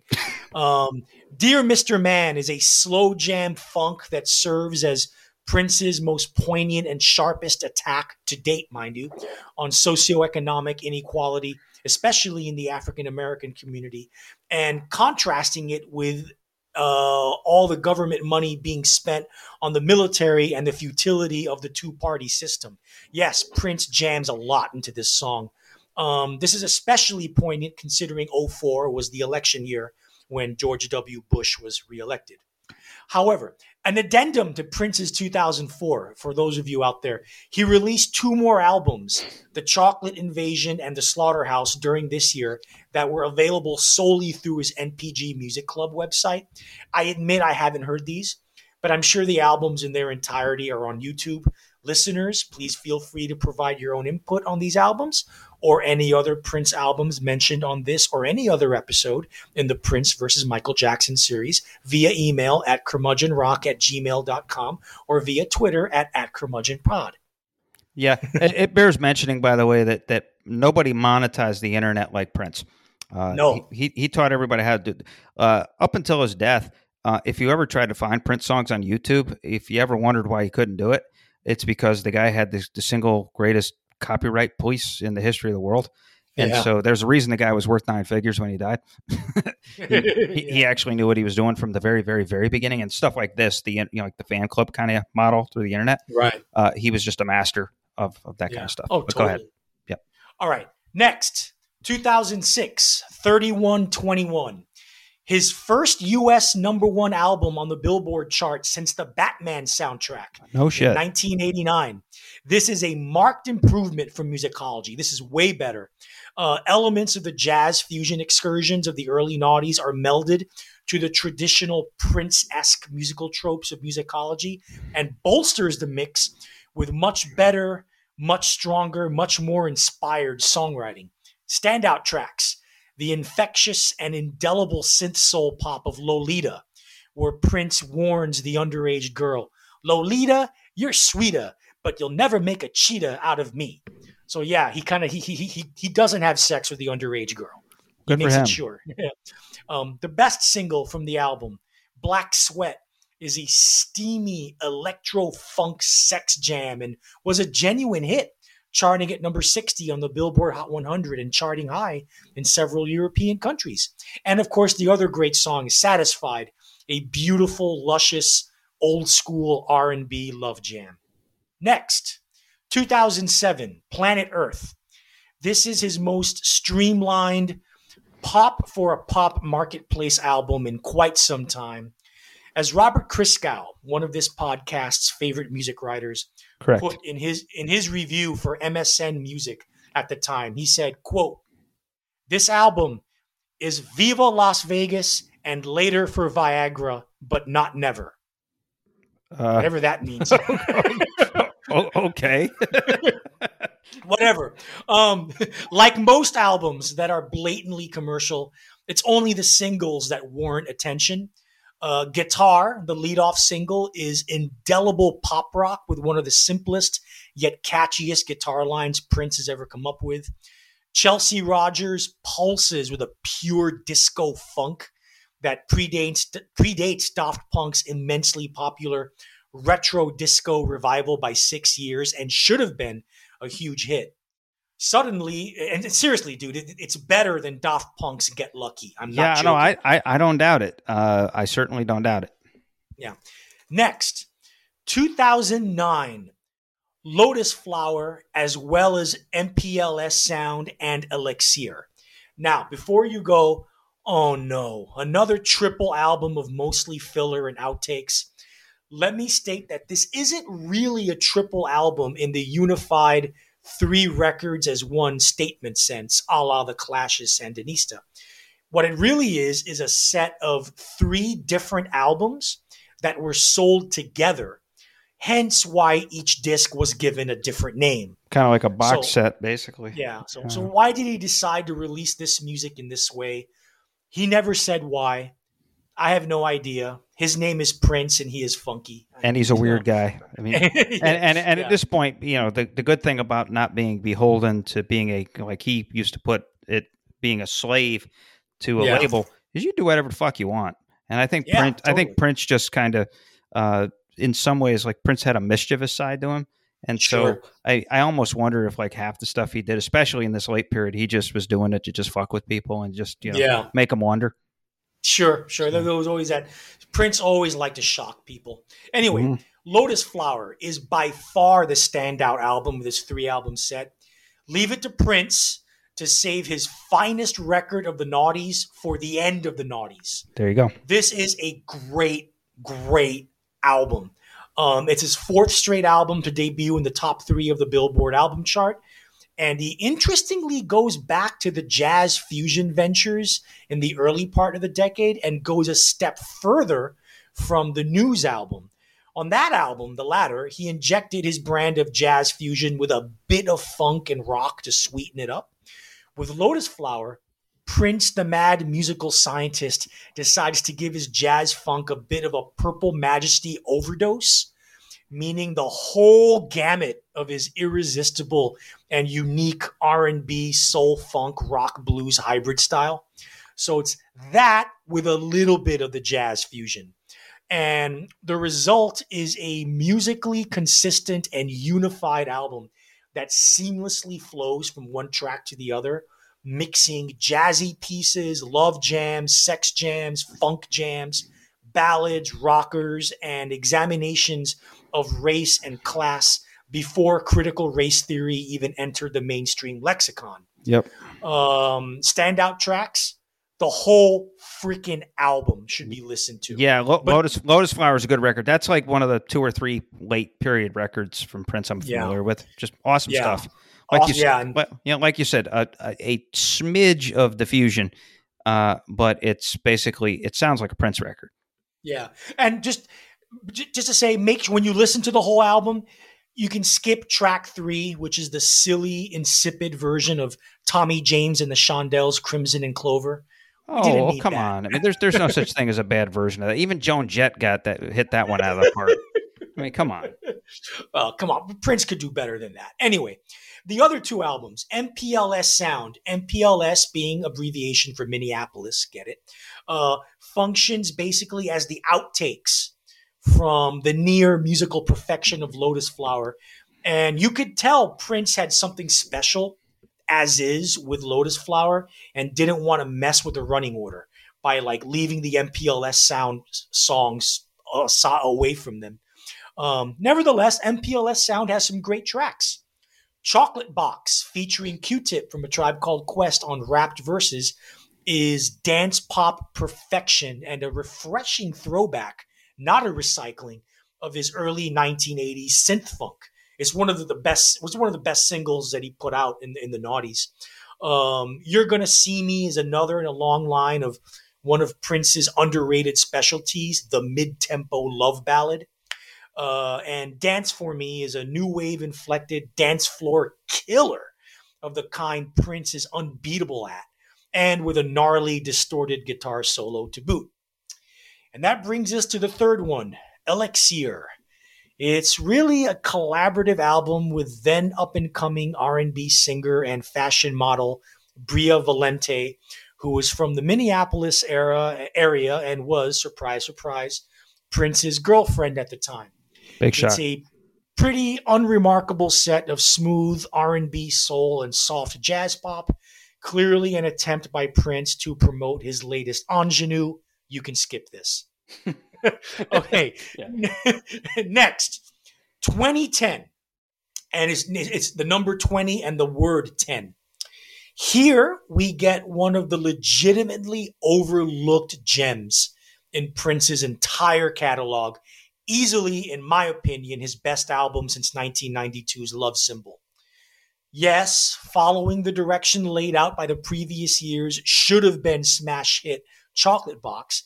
He goes for a 21st century update on his classic early to mid 1980s sound, particularly 1999 Purple Rain and Around the World in a Day. That sounds awesome. Guess what? It is awesome. While this would typically come off like an artist recycling themselves, because Prince had not done this kind of music in such a long time, it actually comes off as refreshing and somewhat new. The hooks are great. The funk is deep. The rhythms are in high gear, and the sexuality simmers, for as much as sexuality can simmer for a Jehovah's Witness. Yeah, I was going to say, you're talking about pretty lukewarm. That must be on a dimmer. Yeah. Recommended tracks, listen to the whole damn album. It's fucking great. That and Lotus Flower. Those two are the 1-2 wallop punch of the naughties that you should all listen to. Now, it's time to take a little break and mention that from 2011 to 2013, there was very little activity by Prince, at least compared to the whirlwind of touring, recording, and record releasing that the public was used to seeing from him. He did a mid-sized British festival called the Hop Farm Festival in the summer of 11, and a brief U.S. tour in spring 13 with his new all-female band called Third Eye Girl. He released only a handful of standalone singles via streaming services and other download services. So it's very little activity. There's a reason for this. The Prince camp has been generally elusive about this, but a lot has been written by different sources that have been corroborated. And it's the fact that around this time, Prince started to have serious problems with his hips, likely a degenerative hip condition. Yeah. And by extension, quite possibly problems with his back as well. Yeah. You have to realize, in addition to being a musician for most of his life, he was also a very physical performer whose very taxing touring schedule for over 20 years couldn't have done wonders for his joints. Oh, I know. I mean, well, the hips, remember, the guy could do like a split like nobody's business. So like doing all those things. Yeah. I mean, you do that. I mean, with his touring schedule, you figure what those last 15 years, at least 10 years, if you go like 01 to 10, he was probably doing what, like 100 shows a year still. Yeah, and he was raking in the millions. The opposite of Michael Jackson. He was not in debt at all. No, he was very, very, very much in the black, but he was out there shaking his ass. Literally, he was a sexy MF shaking his ass to the point where he was basically he was like a kind of a dog with dysplasia. Like he was in bad shape. And here's the thing. Prince was also, like I mentioned earlier, a Jehovah's Witness. And in that sect of Christianity, it's considered a sin to mutilate your body with open hole, put open holes in your body in any manner. Yep. Giving a doctor permission to perform surgery on you is considered self-mutilation according to the Jehovah's Witnesses. So that means any kind of operation was off the table as far as Prince was concerned. So where else could he go to alleviate the pain? Simple. Drugs. Yep. And in Prince's case, painkiller drugs of the opioid variety. Naturally, he became addicted, very similarly to Michael Jackson, yet another similarity in their parallel lives. This addiction and the lack of treatment for his worsening hip problems would lead to a physical decline that would eventually dovetail into his eventual death. But before that, there are a few more albums to quickly, and I mean quickly because they aren't that good, go through. You have 2014, Art Official Age, one of his 2 albums in 14, and it should have been only 1 because this album is a turgid, dull, lifeless Prince by numbers affair. Yeah, pretty much. It was recorded all by himself. Nothing wrong there. But it was also recorded all digitally, and it sounds just as lifeless. Yeah, it almost sounds like a bad parody of Prince. Yeah, the funny part was I think he was hoping that it was going to be a comeback record of sorts because he did a huge media blitz. It was Artificial Age, and then the other he came. You're going to talk about another album that he had come out like very shortly after that in 2014. That he was doing cover stories all over the place, or at least trying to. I think that, and so it's kind of funny that I guess maybe he was thinking he was all awesome with his digital self, and must have really been proud of those things because he was trying to blitz at that point. Like he ended up on the cover of Essence, I think it's at one point, and he was on the cover of Mojo. Yeah, Mojo, and he was supposed to be on the cover of Rolling Stone, but as I understand it from friends of mine that worked there, there was a issue over the cover photo where he wanted, there was a specific photo that he wanted them to run that they wouldn't, and he wouldn't let them shoot them. But anyway, that's besides the point. The point being is that these albums, which are lousy, were Prince, I think, was styling them as his sort of grand comeback into the mainstream. Yeah, the Gold Artificial Age, the only decent track on it is the Gold Standard. It's the only track appropriating any kind of inspiration. Now, Plectrum Electrum, the other album, this is a little better. It's the only album he recorded with his all-female band, Third Eye Girl. And it's notable because it's the closest he ever came to doing a full-on rock album or a full-on funk rock album. And there are some good songs. It's not great, but it's not as embarrassing as Artificial Age. Pretzel Body Logic and the title track sound like Prince getting in touch with his inner Led Zeppelin. Funk and roll jams like the Funkadelic tribute that it's supposed to be, and all the better for it. So it's not that bad. It's by far the best of those 2 2014 albums. And then in 2015, he had his final albums, Hit and Run Phase 1 and Hit and Run Phase 2, released 3 months apart from each other. Both albums are rather inconsistent affairs, but Phase 1 has the more interesting stuff. Mm-hmm. Shut This Down has some of the best hip-hop textures he had utilized since Sign of the Times, and is another in a long line of should-have-been hit singles. It's a really, really great track. Fall in Love Tonight is a blissful slice of vintage 2010 streamlined pop, the kind that Maroon 5 would have pimped their mothers for. Sure. X's Face is an incredible, dark, seductive hybrid of trip-hop and modern hip-hop that serves as a, by now, typical Prince commentary on poverty and life in the inner cities. Phase 2 isn't as inspired with its creativity, but tracks like Stare and Screwdriver are pleasant funk and pop rock jams. Okay, so this brings us to the end of Prince's recorded output. There you go. And that is a lot of stuff. A lot of stuff. Now here's the thing.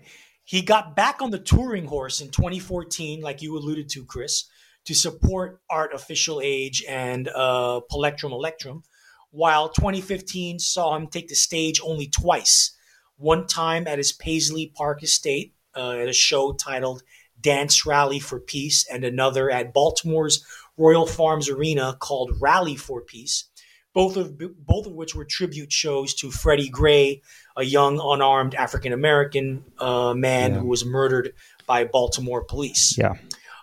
In February 2016, he did a tour of small capacity venues in Australia and New Zealand called the Piano and a Microphone Tour, which was, yep, you guessed it, a piano and a microphone. Yeah, just Prince, accompanied by nothing more than a custom piano.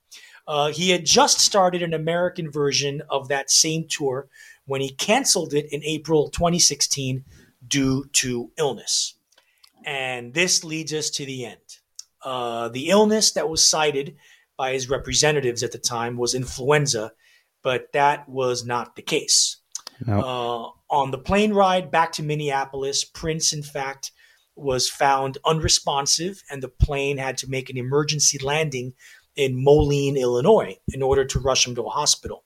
He was given naloxone, a drug normally given to wake people up from opioid overdoses. On April 20th, Prince's people contacted a doctor named Howard Kornfeld, who was a specialist in pain treatment and addictive medicine, to give him medical help. An appointment was made between Kornfeld and Prince for the 22nd, and an appointment for Prince to do a physical exam was scheduled on the 21st. Unfortunately, on the morning of the 21st, a 911 call was made to the Carver County Sheriff's Office claiming a dead body was found in an elevator on Prince's Paisley Park estate. The caller was apparently Kornfeld's son, who had arrived that morning to talk to Prince about a treatment plan before the formal meeting with Kornfeld Sr. EMTs arrived. They identified the body as Prince's. Duh, he's one of the most famous guys in the world. They tried to resuscitate him, but couldn't due to the fact that he had already been dead for 6 hours. An autopsy revealed that he died from an overdose of fentanyl, a very strong and highly addictive opioid. Yeah. He was 57 years old. Yeah, fentanyl is a crisis for sure. Yeah, I mean, that's become a real bad crisis. But say what you were going to say, and then I'll chime in. Yeah. Being twice divorced and having no children that we know of, and he had no will. According to Minnesota state probate law, no spouse and no kids meant that Prince's full sister, Tika Nelson, and his 5 half-siblings are the only ones with a claim to his estate. As of this episode that you're listening to now, the estate remains unsettled and is currently and temporarily being run by a company called Bremer Trust. Yep, and that's what they do. I mean, so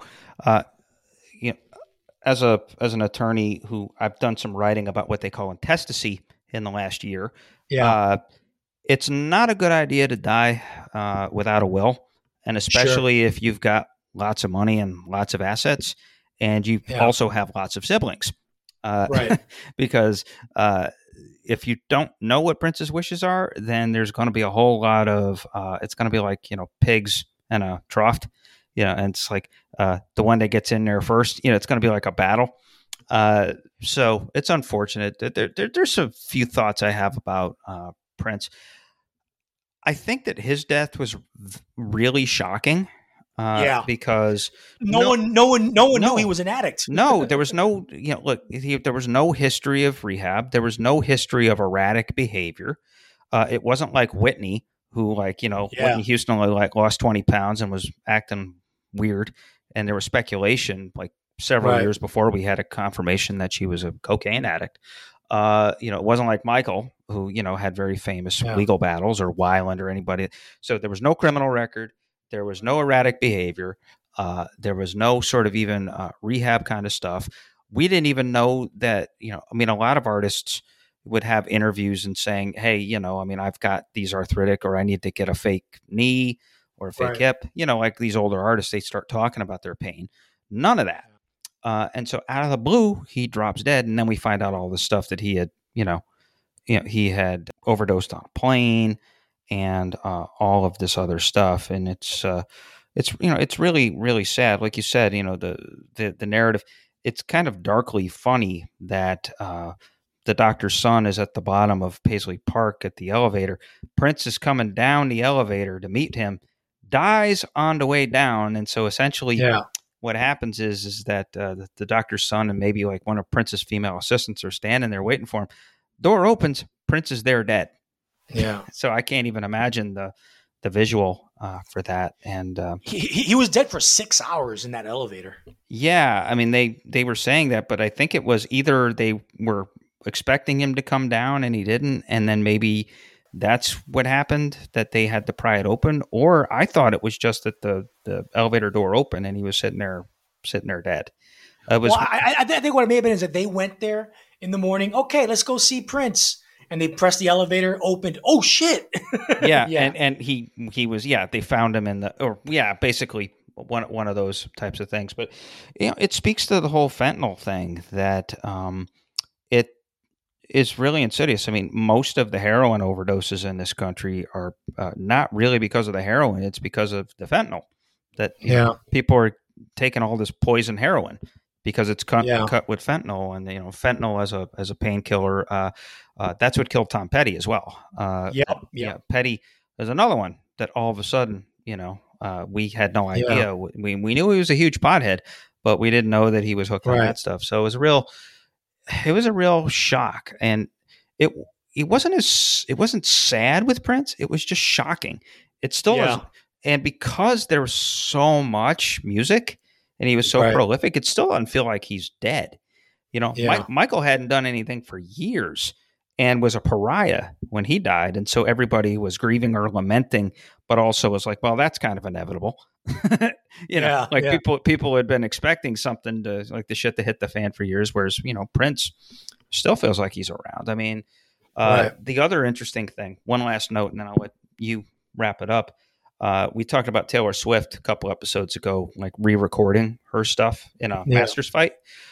Prince was talking about going back and re-recording his old stuff. He was talking about like, wouldn't it be kind of cool if I went and did 1999 now based on everything I know or where I am, or if I re-recorded Purple Rain or re-recorded Sign of the Times. And so in his case, it might not have been facsimiles. It was maybe been just sort of, here's my take now, 30 years older on 1999. And so we lost the chance to hear that, which would have been utterly fascinating. I would not have wanted to hear that. As a Prince fan, his classic stuff should be fossilized and left alone. I agree. I think he should have just kept going. Had he not died, just kept doing new. I'd rather hear him keep doing new music than re-record his old songs. I don't like when people re-record their old songs. I really don't. Yeah, and well, here's a question, by the way, and maybe this is indicting myself here.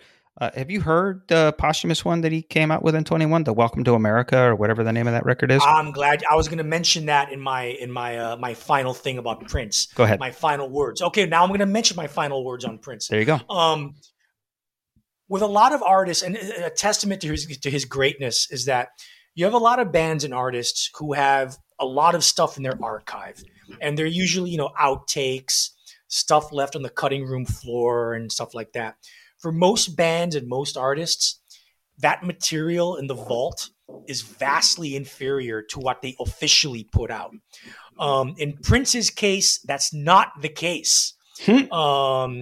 Welcome to America is an entire album that he recorded in 2010. Okay. Around the time of the album 2010. And he recorded it and then he shelved it. He after he recorded it, he mixed it, he got it all set to go, and he said, you know what? I'm not releasing it.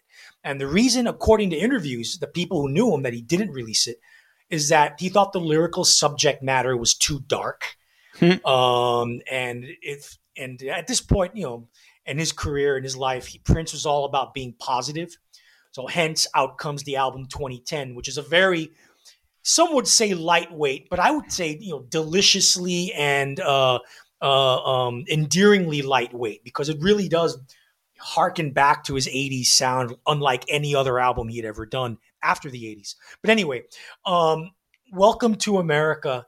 Musically, it's daring, it's eclectic, it's dark and it's edgy. And lyrically, it's probably the most political that he's ever been in his entire career. Like seriously, he recorded this in 2010. There are lyrics on this album that are like genuine Black Lives Matter anthems before Black Lives Matter became a thing. Oh yeah. He was on that shit way earlier. And the album's a masterpiece. Like, had he released this in 2010, it may not have been a commercial blockbuster, but it would have been a critical triumph, and it would have been hailed as his best album since Sign of the Times. It really is that. It really is that good. Last year I said Idles Crawler is my album of the year. If I want to really say I would say this is the second best album, and it's a reissue. Yeah. I was going to say. I need to hear this, but I had heard about that, and you're right. Prince was a fan in interviews for years where he used to brag about, my best stuff I haven't released. Like I purposely hold back my best stuff, as kind of gems for a later date. It's like he likes to stash away. And Welcome to America is astonishing. It's like it almost makes me pissed off at him. Why the fuck did you hold this back? Yeah, like, this would have been his comeback record. Yeah, well, it's the kind of thing. But but it's like tantamount to or parallel like Neil Young back in 73, 74, who like basically shelved about 5 albums that have come out in the last 10 years in this archive space. But it's the kind of thing when you're that prolific and that good, it's kind of like, and that eccentric. It's like, who the hell knows what you're going to do? So, but that was Prince. Again, another sad demise, but in a different way because, Prince was one of these guys. There was still a lot of life left. He's 57. He wasn't done. I mean, he was. He would have gotten to a point where maybe at 62, 63, he would have made another masterpiece. Yeah, sure. So, the pressure was off. And so with that, Bon Voyage Prince. And that is the end of the final chapter of Prince versus Michael Jackson. We hope that we have done both guys well. Tell us your thoughts, curmudgeonrock@gmail.com. And now, folks, it is time for a very special edition of The Vault. It's the swinging 60s edition of The Vault, where Chris and I will both take great albums from the mid to late 60s period. Lost. Well, one of these albums isn't very lost because it's by a legendary artist, but the other album is kind of lost. And we're going to talk about them. And these were two visionary artists. One of them was in a band. One of them was a solo act. But Chris, I'm going to take the band. Are you ready to hear about this one? Yeah. Tell me what band you're taking and extracting and out and mining out of the vault. Yes. 14 episodes ago, episode 12 to be exact, we did an episode devoted to interesting and or unconventional versions of Bob Dylan songs. One of my picks was the 13th Floor Elevators' shimmering, drugged out yet beautiful version of It's All Over Now, Baby Blue from their 1967 album Easter Everywhere. For this episode's installment of The Vault, the theme is swinging 60s, like I said, and I will dive into that album as a whole. Now, for our loyal curmudgeonly listeners out there who may not know, the 13th Floor Elevators were arguably the first psychedelic rock band. At the very least, they were the first band to call their music psychedelic rock in the mid-1960s. They were true pioneers, and they not only opened doors that other more prominent bands walked through, they virtually created the style, the aesthetic, and the language of psychedelic rock that is still being explored today by bands such as the OCs, King Gizzard and the Lizard Wizard, Wand, and Slift. Now, these guys didn't just talk the talk. They walked the walk with a druggy zest. They were known to not just play every show high on LSD, they also wrote songs while high on LSD, and they usually recorded in the studio tripping on LSD. Who are these guys? They formed in December 1965 in Austin, Texas, when 18-year-old singer-songwriter extraordinaire Rocky Erickson left his poppy garage band, The Spades, to join lead guitarist Stacy Sutherland, drummer John Ike Walton, and bassist Benny Thurman, who were in a band called the Lingsmen. Instrumental in getting these guys together was Tommy Hall, an aspiring poet, drug fiend, and LSD dealer. Yes, you heard that last part right. That's how he made his money. In the band, Hall would become their main lyricist and play the electric jug, which is a quote-unquote instrument, and I use that term loosely, that sounds like 2 gallons of water bubbling and boiling in a pot and mic'd up for maximum effect. Just a month after forming the band, they signed with Texan independent label International Artists and recorded a single called You're Gonna Miss Me, which slowly grew from being a regional hit in Texas to an even bigger hit throughout the western parts of the country, to a national hit that peaked at number 5 on the Billboard Pop chart. Now, throughout 1966, they toured extensively in Texas, and mostly in Texas. The reason for this was a marijuana bust that happened at Tommy Hall's home in January of that year. Very little pot was actually found, and stories circulated that the cops actually planted pot in Erickson's possession. But shit. But this being Texas in the 1960s, you can imagine that being busted with pot was akin to being busted with heroin or crystal meth in modern times. For what it's worth, that's still the case, as I live in Texas, and they still believe in reefer madness down here. But go ahead.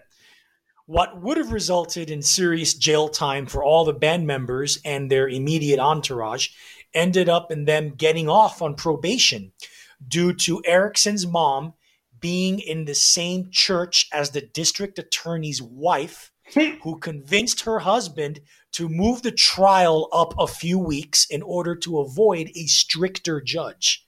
True story.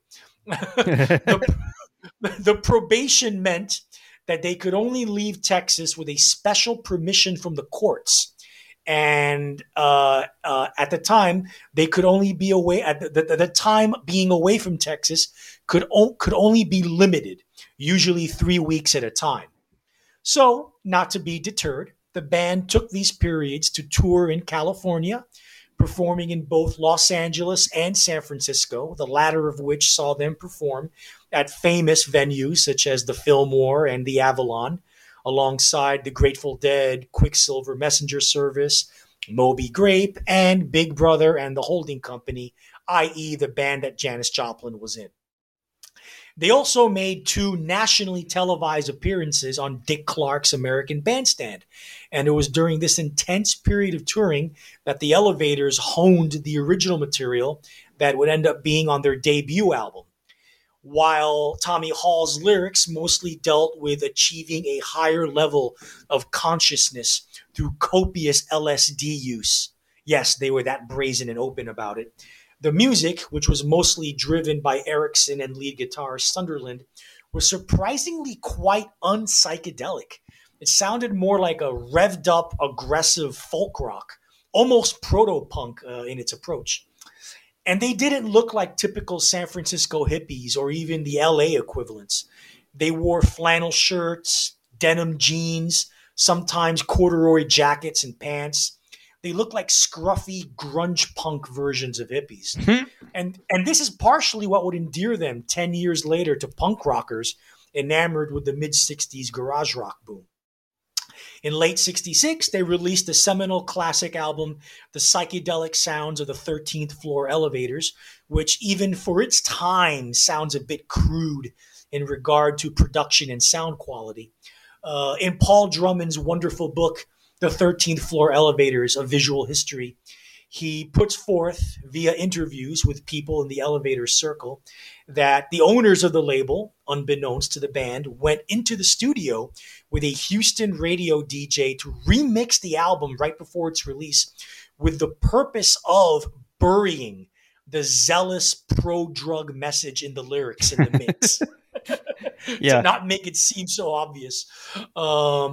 Being on an indie label with poor distribution meant that their debut sold only 40,000 copies. Good for an indie label, bad for a band with higher ambitions. This led to perpetual tensions between the band and label, and there were tensions within the band as well. The drummer and bassist left the band shortly after the album's release due to the pair's disagreement with Erickson and Hall over the latter duo's insistence on their lyrical pro-drug message. Upon getting a new rhythm section, the Elevators returned to the studio in September 1967, right after the epochal Summer of Love, to record the follow-up to Psychedelic Sounds, and the result was a near masterpiece and a classic of the era. In Easter Everywhere, the intense rocking out of the debut album is toned down a bit and allows more space for achingly beautiful, mind-melting guitar textures, and it ultimately allows the listener more space to focus on the lyrics, which got even more extreme in their acid-fried wonkiness.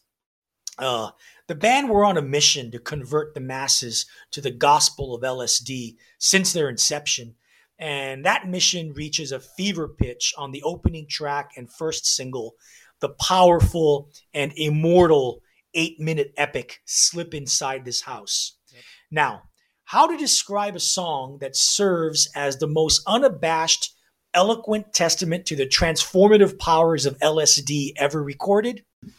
Well, listen to the words, man. Here we go. Bedouin tribes ascending from the egg into the flower. Alpha information sending state within the heaven shower. From disciples, the unending subtleties of river power. They slip inside this house as they pass by. If your limbs begin dissolving in the water that you tread, all surroundings are evolving in the stream that clears your head. Find yourself a caravan like Noah must have led, and slip inside this house as you pass by. Yeah, at least the music was good. Yeah.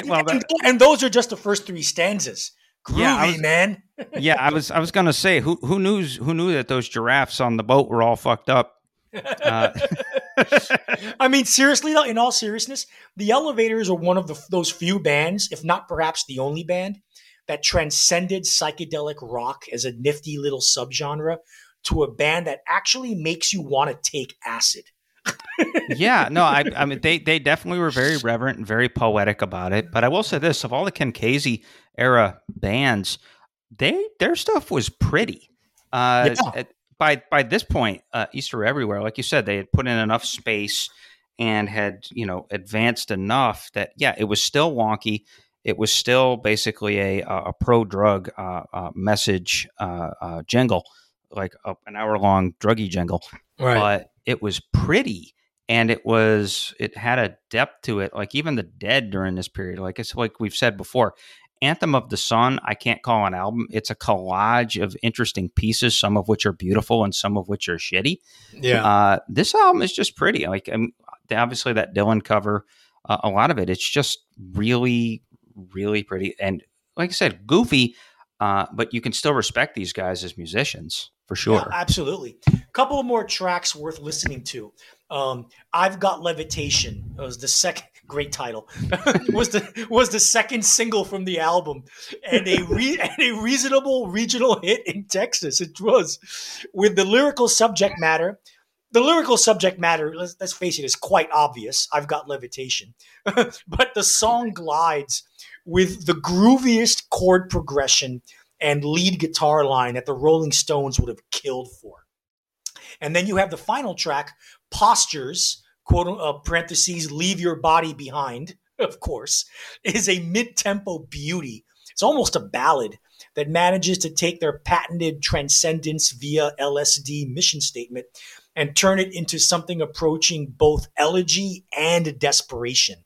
They really they tread that line in a wonderfully effective way. Easter Everywhere was released in late October 1967, and it sold even less than their first album at 10,000 copies. Yikes. Some record labels just sucked at promotion and getting their acts out there, and international artists, a label run by lawyers with almost no musical background or knowledge, they were one of them. Yeah. The band didn't do themselves any favors, though. Between the constant revolving door of musicians, guitarist Sunderland's increasing heroin addiction, Electric Jugman Hall's failed attempts at power grabbing, and frontman Erickson's his eroding mental stability due to constant LSD use. The band was doomed. The latter situation, but Rocky Erickson, that's the most heartbreaking and well publicized aspect of the band's story. Starting in 1968, Erickson embarked on an in and out spell at an Austin mental institution that lasted almost 2 years. When he wasn't breaking out of the asylum, yes, breaking out. I'm not kidding. Yeah, he broke out of the nut house. Yep. Yeah, he would break out of the asylum to abuse drugs, particularly acid and shooting up amphetamines. Yikes. When he wasn't doing that, he was in the asylum taking experimental psychiatric drugs that messed him up even more. Toward the end of 1969, rather than face a prison term for a felony marijuana charge, Erickson chose to enter a maximum security psychiatric hospital where he stayed for 5 years. The Fracturing Band made some unfinished recordings in early 68 that frankly went nowhere. And Hall, Erickson, and Sutherland played their last show in April of that year. By this time, their live shows had become erratic and lacking in energy. The drug use that initially fueled them now just sapped them of their energy. That didn't stop international artists from putting out more Elevators product, though. In August of that year, they put out a supposed live LP loaded with fake audience noise and applause, of course, that was actually made up of demos and outtakes dating back to 1966. Yeah, that didn't sell well either. To his credit, Stacey Sutherland tried to keep the flag of the 13th floor Elevators by keep that flag flying. By now, the only original member, he cobbled together a rhythm section in the second half of 1968 to record some sessions. The label pulled together some of the uncompleted session recordings and released the official, quote-unquote, final album by the 13th Floor Elevators, Bull of the Woods, in March 1969. Hall and Erickson appeared on only a couple of the tracks, and frankly, it was an Elevators album in name only. The soul and spirit of the band was long gone by now. Good news, though. The band's rehabilitation began in earnest with the release of the 1972 compilation, Nuggets, Original Artifacts, or Artifacts as it's spelled, from the first psychedelic era, 1965 to 68, with its focus on garage rock bands that would eventually have a big influence on the oncoming punk rock movement. Yes, one of the single most important album or box sets or album collection sets ever released. Yeah, definitely. Incredible. From then, the band's legacy and reputation have continued to grow to the point that they're more well-known now than they ever were in their existence. Bands and artists such as R.E.M., the Jesus and Mary Chain, Primal Scream, Henry Rollins, and Queens of the Stone Age have all gone on record praising the Elevators as a rich and deep influence on their music. The band's original members, minus Tommy Hall and minus Sutherland, who was killed in a domestic dispute in 1978, briefly reunited in 1984.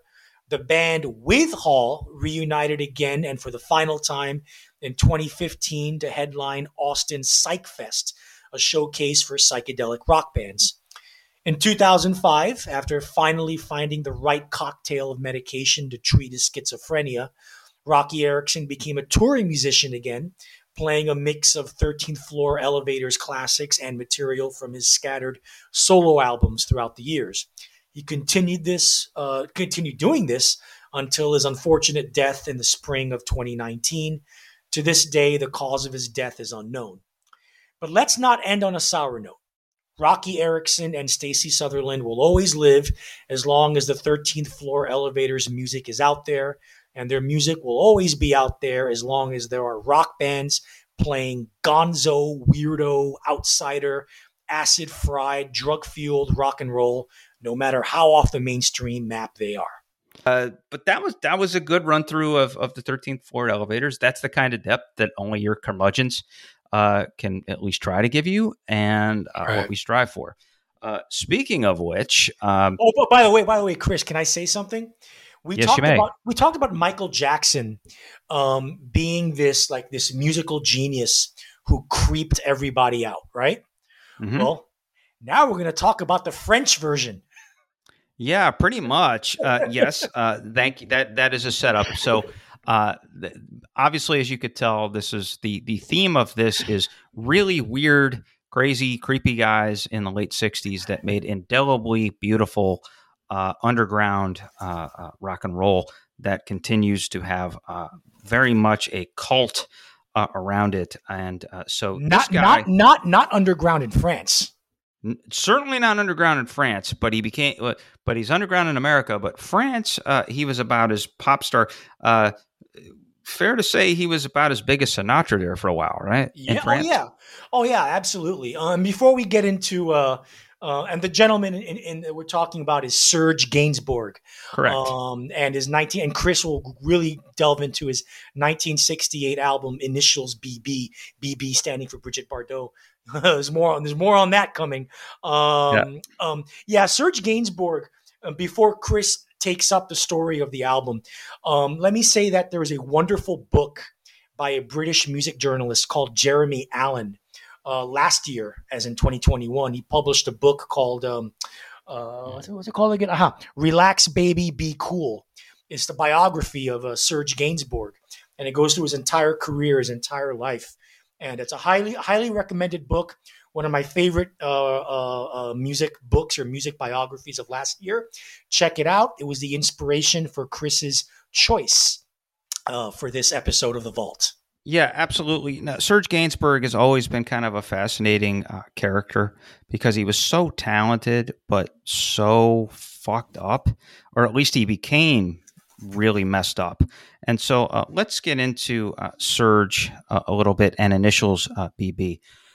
So Lucien Ginsburg was a Russian Jewish immigrant coming of age in Paris in the early 1940s. Yep, that tended to leave a mark, specifically a yellow star for Ginsburg and his family, who had emigrated from what is now the Ukraine shortly after Serge's birth. Now, as an adult, Lucien Ginsburg morphed into the sophisticated, exotic, and more than occasionally deliberately strange musical icon Serge Gainsbourg. Serge has become a figure of cult oddity fascination in rock geek annals over time, but there was a period in the 1950s and 1960s where Gainsbourg was as happening as it got in France and the rest of Europe. Like I said, he might as well have been a figure on the level of a Frank Sinatra. And by the way, in the 1980s, he had a massive popular comeback as well. Yes, this is true. Yeah, he did. But at that point, it was kind of like, Brian is back with the Beach Boys. It was kind of this more kind of, unleashed, Godzilla comes back after, 30 years in captivity. Yeah. But anyway, so Gainsbourg, he wrote hits. He dated Brigitte Bardot and then eventually dated for a long time Jane Birkin. So he was a guy who got all the hot actresses and was out there. He wrote for them. He wrote for them. Like Brigitte Bardot, any kind of pop starlet momentum she had was all because of Serge. So he was a swinging cat who caught on to the campy but cool garage stylings of the late 1960s. On the heels of all of that, he became a bona fide rock star. Yet the darkness of Lucien Ginsburg's childhood never left Serge Gainsbourg, the adult creation. There's a darkness and a subversiveness that permeates Gainsbourg's work, even when he's at his poppiest and most smile-inducing. The best example of this came in 1968, recorded in London during arguably the most exciting artistic period in that city's history. The album Initials BB is a masterpiece-level tour through a mischievous and turbulent mind. First, let's state the obvious. This is one hell of an accessible pop fun record, or fun pop record. Yeah. There you go. It's so weird we can't say it right. A fun pop record. The hooks are all tight and they're all exquisite. The organ and percussion flourishes are just, incredibly just fun, and they just make you laugh and smile. And it's a good mood kind of record. It's a good party record. It's essentially. And then you get all those, I guess you can call them choruses recited by women that are consistently hilarious. Listen to this album once, and for at least an hour, you won't be able to get that shabam, pow, bop, whiz. Onomatopoeia. Refrain from comic strip out of your head. It's the same thing with all those cheekily delivered lines from Brigitte Bardot on Bonnie and Clyde. Hell of a coincidence that was the year that Bonnie and Clyde became such a big hit in America, the movie. 67 or 68, around there. It came out late 67, but by 68, it was a smash. Yeah, it had become a phenomenon. Now, through all of that, Gainsbourg found a way to slip darkness even into that record's mix. Yeah. You get the song Dr. Jekyll et Monsieur Hyde, which is a pretty obviously self-referential song. Even as it bops along like a theme song from one of those silly Michael Caine spy movies, or the theme song of the Newlywed Game, etc. Lyric, my name is Hyde, Mr. Hyde, Dr. Jekyll seen in his life. This is the English translation, how it reads. Only little bitches who made fun of him. Mr. Hyde in his heart took notes from the doctor, for the doctor. No, there's any more Dr. Jekyll. I suspect that's supposed to be no, there's no more Dr. Jekyll. Yeah. So there's that.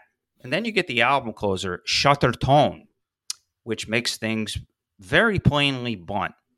It has perhaps the album's best guitar riff on it. Now, together with its accompanying horns, you may think that Steve Cropper and Otis Redding wrote this damn thing. Yeah. But wait, is he really giving us a summation on famous people who killed themselves or went notes, and then telling us, regarding me, I have not been well lately? This is how it translates. Yeah. Now, all of a sudden, I'm wondering, should I really be laughing or singing, or, as Arturo can attest to, dancing around like a fool to this stuff? Turns out that Serge predicted his future pretty well in that song. As the 1960s faded into the 1970s, and the 1970s set up the depraved 1980s, Serge Gainsbourg segued from ironic campiness to blatant subversiveness, drunkenness, and creepiness. Yeah. Now, he did let that Holocaust survivalism out into the open on an absolutely remarkable album from 1975 called Rock Around the Bunker. Might actually deserve its own vault segment. Yeah. But this album is simultaneously uproarious, satirical, and devastating. Here's a hint. Serge loves Chuck Berry and Fats Domino, but hates the Germans. I mean, the Boogie Woogie song on this thing is called Yellow Star. Geesh. So, yeah, essentially that's what it is. It's an old-timey rock and roll song about surviving the Holocaust and about fuck the Germans. Yeah. It's dark, but it is amazing. Wonderfully, the guy was a craftsman, but yeah, he was dark, twisted, and perhaps he was a classically trained musician. Yeah, absolutely. I mean, he was his piano playing was classical. That was his background, classical music and jazz. Well, that's how he got started. I mean, he came up in the jazz clubs of France in the 1950s, and then eventually segued into this pop formula that made him such a huge star. Now, like I said, so he brings out some of that personal darkness out into the light. Now, however, what should have been obvious and understandable tragicomedy was very, very, very overshadowed by Gainsbourg's accelerating wave of embarrassing and shocking public behavior. Oh, yeah.